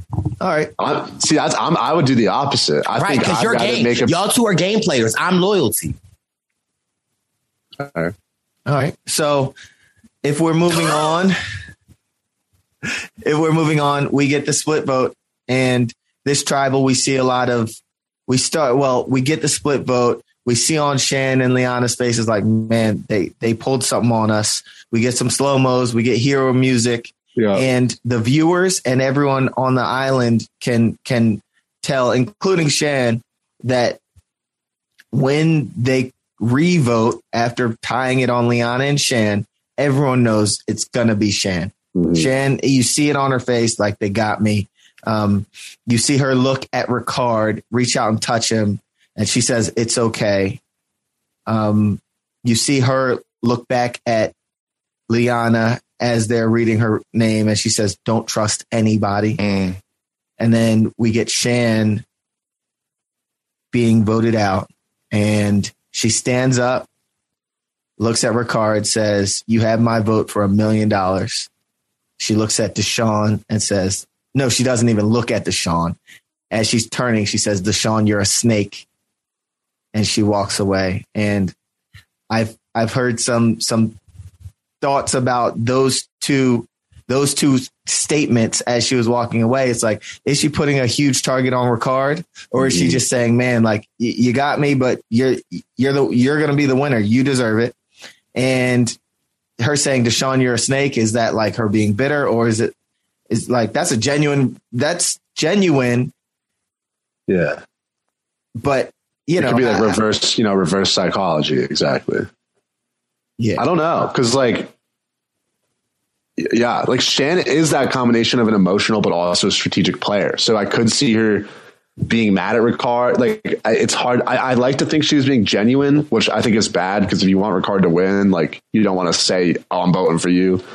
But the same thing happened in Edge of Extinction, where Victoria was like, Gavin, you got my vote to win, because she was pissed at Gavin and she didn't want him to win. So It's a weird kind of situation.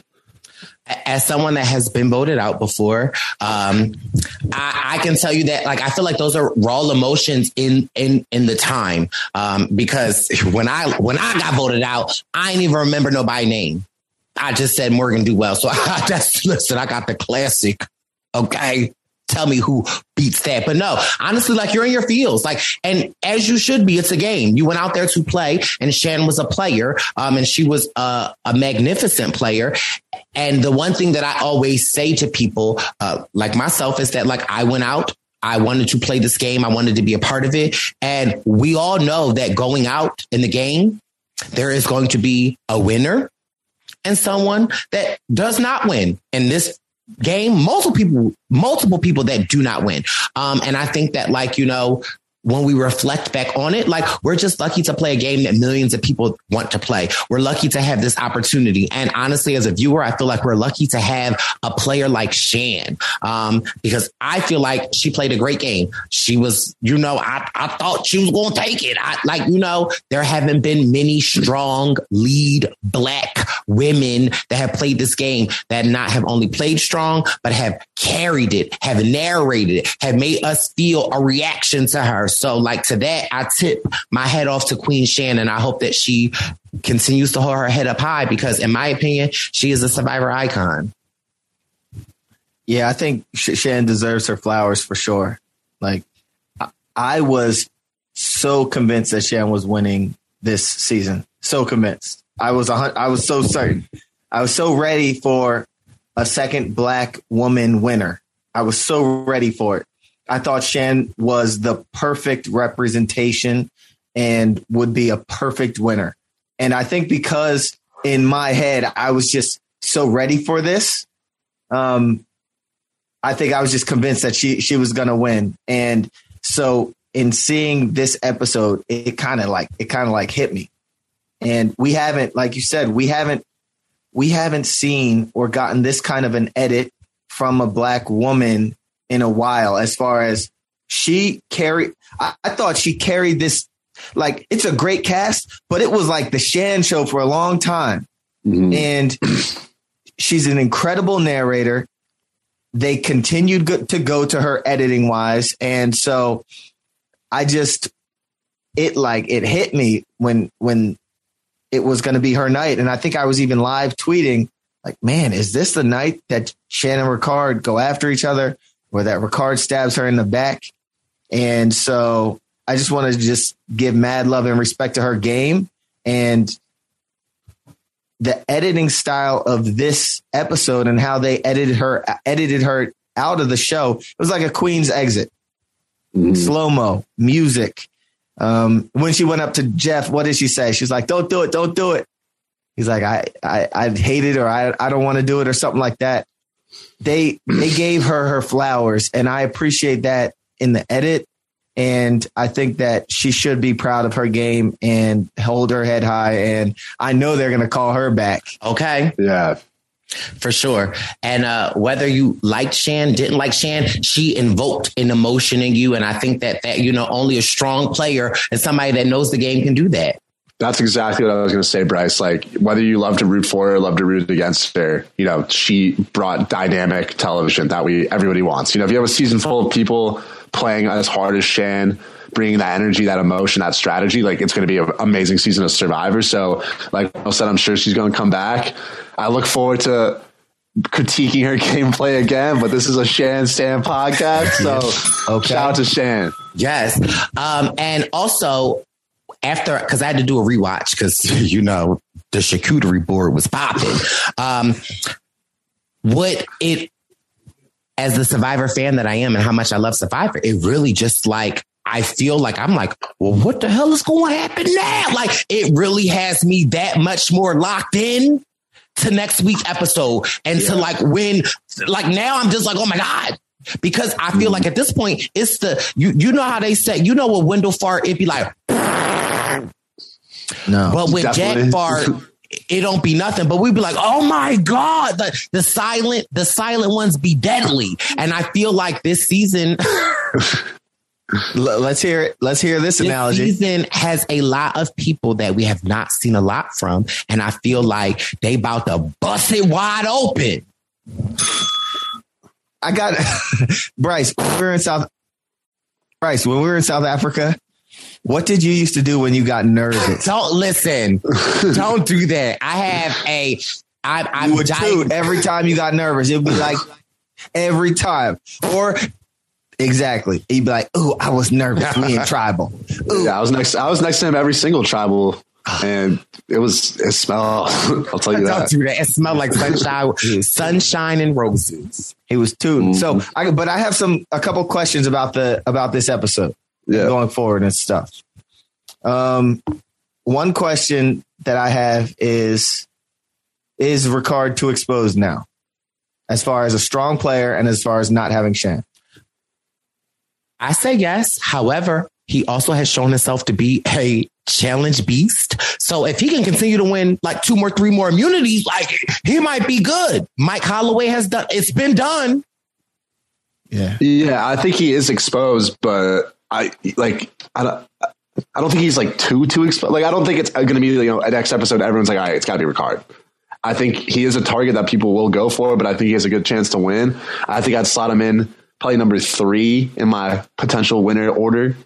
I've got that circulating in my head, but no, I like the move from Ricard. It's exciting to see the games mixed up. Like part of me still doesn't even believe that Shan went home because I was so ready for Erica to go. Like I'm half expecting to see Shan pop up on my screen next week. So since she's gone, I'm excited to see how it all shakes out because the game is really wide open now. Yeah. So my next question, I think you're right. My next question is, could he have had a better target? Was this the time for him to go for Shan? The emotional price. Go ahead, Jack. If he could have gone into just a Deshaun this episode, I think that is better for your game. But I don't. Like I said, if you have this opportunity to make a move against someone who has an idol and a lot of control, I don't think it's a bad move. I don't know if it's a good move, but I don't think it's a bad move. I think it's something that if I was in his shoes, I probably would have done the same thing. I think a lot of players would have done the same thing. So it's tough to tell, but he saw the move available that he thought it could benefit his game and he went for it. So nothing wrong with that, in my opinion. This could be the move this could be one of those huge moves. If Ricard wins this season, exactly. This is like one of those pivotal moments in his game. Exactly. Yeah. Yeah. So I have another question. Do you do it for the culture or do you do it for your own personal interest? Do you look at this moment in time, especially take us back a year ago when they filmed right in the smack dab in the Black Lives Matter movement, and you're out on this island with 3 other black people. Do you say, you know what, I'm going to stick with this group right here for the optics and for what people see? Or do you say, wait a minute, this game is for $1 million. I have a bunch of student loans. I'm doing this for those student loans. And I know we've said that there are ways that you can still represent and still fight for your money. But in this case, it's like you're about to break this foursome in your own self-interest. Do you do it for the culture or do you do it for yourself? I'm assuming you're asking me that. And that's a hard question for me. And I don't even know if I really want to answer it, Wendell, honestly, because it is, I feel like the plight of my life. And taking away from Survivor, because I feel like, it's just a very difficult question for me to answer, in the sense that, like, I want to do it for the culture because, like, I'm very pro-Black. I'm very proud of who I am. At the same time, if I take a deep dive into my culture that I support and love, at the same time, I don't always get that same support back. So I would like to think that I probably would bet on myself and choose myself and hope that I can strike out on my own to represent the culture and give it a new life and give it a new, I don't know. But at the same time, I'm extremely loyal, and I probably would have been very cognizant of how the optics are and where we are coming from and what it looks like. But I mean, as a podcaster talking about it and having the opportunity to just sit back and being an openly gay Black man and always being othered in the LGBTQ plus community as othered in the Black community as othered, like, you know, I don't know if I would really want to like it gives me pause. It's very easy to sit back in our chairs and in the hotel room and say, like, we do it for the culture when we're not on that island and $1 million isn't being dangled in front of us. So, but again, if I were to put myself in Deshaun's shoes, I understand his decision. Shan is in the way of his $1 million. I understand his decision. At the same time, if we think of the cookout, and I didn't watch a lot of Big Brother, but I think that some of them, they all made their alliances with people outside the cookout, and they started sniping all those alliances to ensure that the final 6 are all Black so that we can ensure that the winner will be Black, period. So I think in their case, in Big Brother, they looked for their eyes. They were like, you know what? We understand that we're going to make it a point to put us before the individual. So on Survivor, Deshaun put himself in front of the us because he recognized that there's a bigger threat in that 4. Mm-hmm. And again, I understand it. The man's a med student. I'm still paying off my student loans from law school. You know, like I won the game a couple of years ago.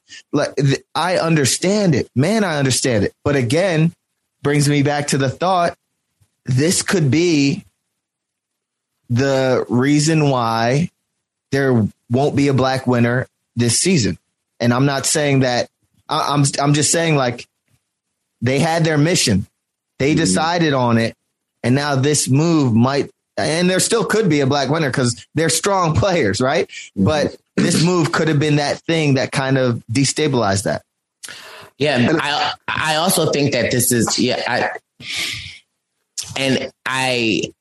for the reason why we fought for diversity, like sometimes I feel like, and again, for anybody that is like a person of color or not represented well on TV, this is the fight that we have to go through. It's not just like going out there playing for $1 million and you know what I mean? Like these, like I feel like this is the internal battle that we have. And it at times can be difficult. It's not just us going out there like, hey, I'm here to play Survivor. Let's have a good time. Like, you know, there are other decisions, other things at hand. And I think that Yeah. Well, and also the Black community is not a monolith. So you're not going to have everybody chosen for this game. Not every person will think that I have a responsibility to my community to show whatever or to put forth whatever. So I think it's important. I think that we stood on the shoulders of people in front of us, the giants before us, to make it better. And they made it better for us. And we make it better for these players. And I think that there will be a time when people can just go out there and just play their game. And some people will have a sense of community and the things that they need to represent. And some people will just play their game. But now that there are more people going out there, I think we're making those decisions maybe a little easier because there will be more people out there. Like on my season, I was the one Black man out there. I had Laurel and I had Dez out there. And when Laurel came over from Malolo to Navidi 2.0, we bonded. And there were multiple times kind of off camera when I was like, yo, it is important that we get to the end together. That's it. Like, it is very important for us to get to the end together. I told her that we understood that. That was our assignment. We understood that. But now going forward, it's like, there's going to be plenty, like we're going to see many people come out there and play their game. And I think it was imperative for us to work hard to make it happen so that they can get out there and play their game. And in Deshaun's case, some people are going to look at him some kind of way. And I don't know, there are people in the Black community that feel like they need to reach down and pull people up and make things better for people. And then there are people in the Black community that don't necessarily do that and that think about themselves. And I don't know. I think that in a game for $1 million, those decisions are it's just tough. And we shouldn't say Deshaun is something for making that decision to say, you know what, I got to look out for me. Absolutely. This is the game. At the end of the day, this is the game. So yeah. And I think it's very important to distinguish that it is a game. It's Survivor. It's like, I 1,000% respect Deshaun's decision, and I understand it and I get it. And kudos to everyone out there. Like, this is a game. It's a game that we love, and I love to talk about it, and I love to be able to have these conversations. I'm just so happy that we're able to cultivate a place that it's not hate. It's not it's like we can have these discussions. We can agree. We can disagree. We can see the point of view. But at the end of the day, just know that from this podcast, we uplift every player that has played, whether we agree with you, whether we we're coming from a place of love. And I hope that everyone that listens, I hope that y'all get that. Yeah. So I just have one last question. So I'm trying to think of who has a real now that the game is bust wide open, as Bryce would say, the game is bust wide open. Who has a good shot? Who has the best shot? Who do y'all see? Who has the best path to the end? I got 4 contenders in my mind. Come on. 4 people I think could win. 3 people I don't really think are going to win. Obviously, the only way they would win is if they all ended up in a final. I don't think Liana has a chance to win. I don't think Heather has a chance to win. And unfortunately, I don't think Danny has a chance to win because he's playing a great game, but we're not seeing enough of it for me to feel like he's the winner. And I'm going to make I have 2 people I think are at the top for me. And that's my guy, Deshaun, who I've been rocking with the whole time. Okay. And then honestly, sneaky pick, Erica. I think Erica has been gaining some steam. And I've seen people talk about the editing this season and Edgic, all of that stuff. I think what is really happening is they're telling the story of the season. They're not telling the story of the winner. So Shan got so much screen time because she was a main factor in the season, not because she was going to win. So Erica's story here could be, she's playing, she's that wolf in sheep's clothing. Now she's finally shedding that sheep's clothing and really playing the game. She could go on to win. I think she's in a good position. Like I said, she has Heather, who they're mutually their number one allies. If she gets to the end with Heather, that's someone you could definitely beat. So I think Erica's a good chance. And then after that, I think Xander and Ricard. Xander's path is very unclear, but he has an idol. He has an extra vote. He's showed a lot of maneuverability. Honestly, I would compare it a little bit to Jay in 33, where you lose a lot of your allies. You're kind of playing like a free agent, but you have an idol that you're ballsily able to hold on to and make it deep into the game. But right now, I don't know anything, but I would kind of predict that Xander could meet a similar outcome to Jay, where eventually all the other targets are gone. Your idol gets flushed one way or another. Everyone kind of mutually is like, all right, you got to go, final 5, final 6. And then Ricard, I think is the sharpest player out there, but like you said, he's a little bit exposed. So it's just gonna be a little bit tough for him to get to the end. I don't know exactly who he sits with. So yeah, that's my 4. And I think Deshaun and Erica probably have the best chance, but what do you guys think? For me, I always go for the underdogs. So it's going to be Heather. No. In no particular order, my 3 I have are Erica, Danny, or Xander at this point. Because like I said, like I've been saying it all episode, the game is bust wide open. And I think that Xander throughout this game has been on the bottom and has executed and shown that he is aware and knows how to maneuver and knows how to play the game. Danny, I feel like, is calling the shots. He's been respected. And not once this season have I heard anybody call him out for being an ex-pro player. Like normally that's like the talk of the town. That the fact that and Erica, in the sense of that she's been at the bottom and she's been able to make sense of it all. And I feel like when Ish blows up, and the numbers are fractured, she in her head are going to be able to make what is the best move. And she has the numbers at the bottom. So for me, those at this point, that's my winner picks. Okay. Who would you go of the three? I mean, I feel like I'm a little biased in the sense of like, I don't know, but I don't know. Yeah, probably. I mean, more at this point, honestly, because I feel like Deshaun and Ricard have shown their hand too much. And I feel like it is going to only inevitable make them the bigger targets. So for me, it's like either a Zaddy or a Danny at this point. Wow. Okay. I have Danny in my list too. I have Deshaun, Danny, Ricard, and Erica. Is it the top 3 or the top 4? As my top 4. She's saying whatever. And I have Xander out. I guess kind of like you said with the J thing.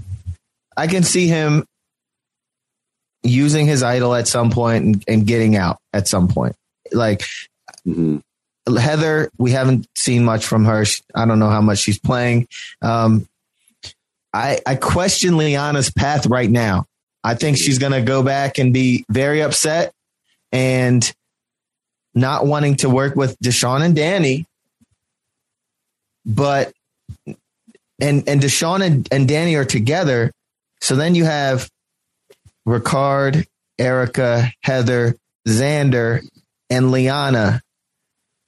That 5, if my math is correct. Yeah, that 5, many things can be done in that 5 to either target Deshaun and Danny, or if Deshaun and Danny can pull someone to target Ricard or an Erica, Ricard and Erica are on their hit list.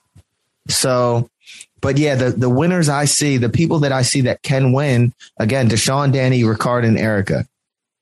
I think if you cut out Danny, that's probably as much as I want Xander to win, I am worried. Like you said, not only the Jay situation, I'm also worried about who he gets to the end with. If he runs with the underdogs, because he's playing a very smart game, but the problem is he's never really had allies where he's had a lot of agency. So I think in the position he's been in, he's done a phenomenal job, but there's that issue. And then I also think there's maybe a perspective on maturity that's hurting both Xander and Liana. There's a secret scene from this episode, I don't know if you guys saw it, where they're tussling. They go to Shan to basically go to their mom and be like Liana needs to cut it out. Xander needs to cut it out. They're kind of showing their age. So if Xander gets to the end with a Deshaun or a Danny or a Erica, especially given the kind of revolutionary nature of this season, I don't know if people are going to be inclined to vote for him as much as I want them to. I still think he has a chance, especially if he makes some moves with the idol or with the extra vote. You never know what could happen.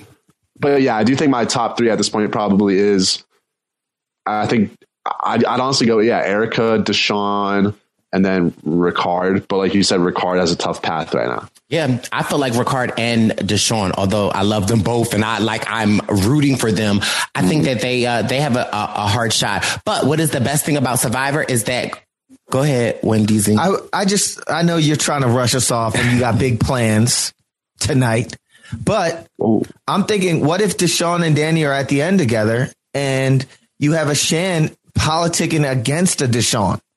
Well, I mean, I think that's also a real thing, is that people spoil the jury. And if you have a bitter Betty or a bitty Bryce in the jury, that's another reason why I say Xander, because who has Xander wronged? Liana. I mean, right, but she might still be in the game. Or not even spoil the jury. They sway the jury. Well, that's what I mean. Do you think, when it boils down to it, do you think Shan would be against Deshaun and Danny? I mean...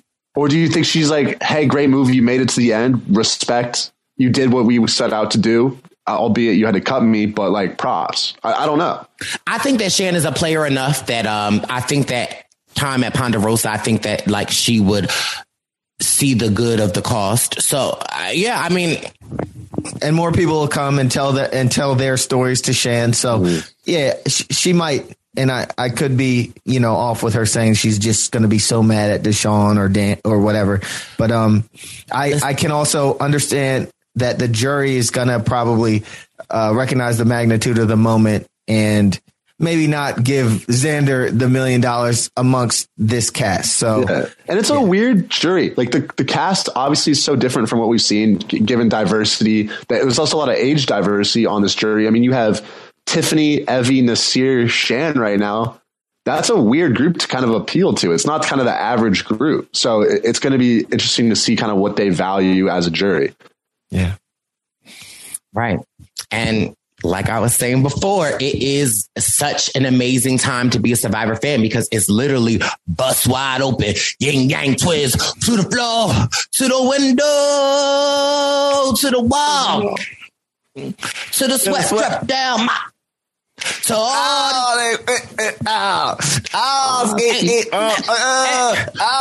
gotta be quiet. My dad's asleep. Oh, sorry, Ben. Okay, but it really is an exciting time, and I am so lucky to be a fan of the show with Access. I feel like I have Survivor Plus, and I literally cannot wait to see next week's episode. And I hope that you guys tune in with us to recap next week. Also, y'all know Tell them about it. It's given the Bryson Wynn presents the finale. Okay, Jack, you gonna come? Is this confirmed? Can we do a Purple Pants podcast Survivor News exclusive? Jack Atkins. This is confirmed. I know a lot more people are going to buy tickets this time because they know your boys. I'm playing. I'll be at we'll tell them about it and just know that the guys. Bryson Wynn presents the finale. Okay, we are headed over to Hoboken. Did I say it right, Wendell? Yeah, we're going to Hoboken. Okay. December 15th, 6 to midnight. We're going to watch the whole finale. We have some incredible confirmed guests coming, and it's go time. Don't look at the comments on our Instagram to see who said they was coming. I'm just saying, don't have no FOMO. Make sure you click the link in our bios and get the tickets now. We can't wait to watch this historic finale with you. But until then, guys, thank you so much, Jack. Thank you so much, Wendell, for coming in. It's the Survivor News. It's a whole thing. I see the comments on the YouTube. The favorite baby boys. But until next time, guys, it's giving game versus loyalty. And we out. Peace. Not the peace. Whew, y'all, that episode was a lot. I am so happy I had my baby boys, Jack Atkins and Wendell Holland, here with me on the Survivor News, which is an exclusive to the Purple Pants podcast. If you got a YouTube, make sure you head over to YouTube, type in Bryce Isaiah, hit subscribe, give this video a thumbs up. Also, I just want to remind y'all, because you know they're going like hotcakes, Bryson Wynn presents the finale. We are headed over to Hoboken to watch the finale together. So listen, click the link in my bio or Wendell's bio and get your tickets, and we will see you there. Whew, it's a lot. Okay, I'm still at Barb House. I'm still wetting the whistle. And I just thank you guys so much for your support and listening. But if you have not already, please make sure you subscribe to the Purple Pants podcast. We're on Apple Podcasts, Spotify Podcasts, wherever it is that you get your podcasts from. Hit that subscribe button. Give your baby boy some 5 stars. Write a review and tell a friend to tell a friend to tell a friend. It's gang versus loyalty. Cause it's the Purple Pants. It's the Purple Pants. It's the Purple Pants podcast. You better get your headphones and listen up quick. It's the Purple Pants podcast. You better listen in public, might make your stomach hurt. It's the Purple Pants podcast. You're trying to unwind, you better get that box wine. It's the Purple Pants podcast. You're trying to get your snack, you better hurry right back though. It's the Purple Pants. It's the Purple Pants.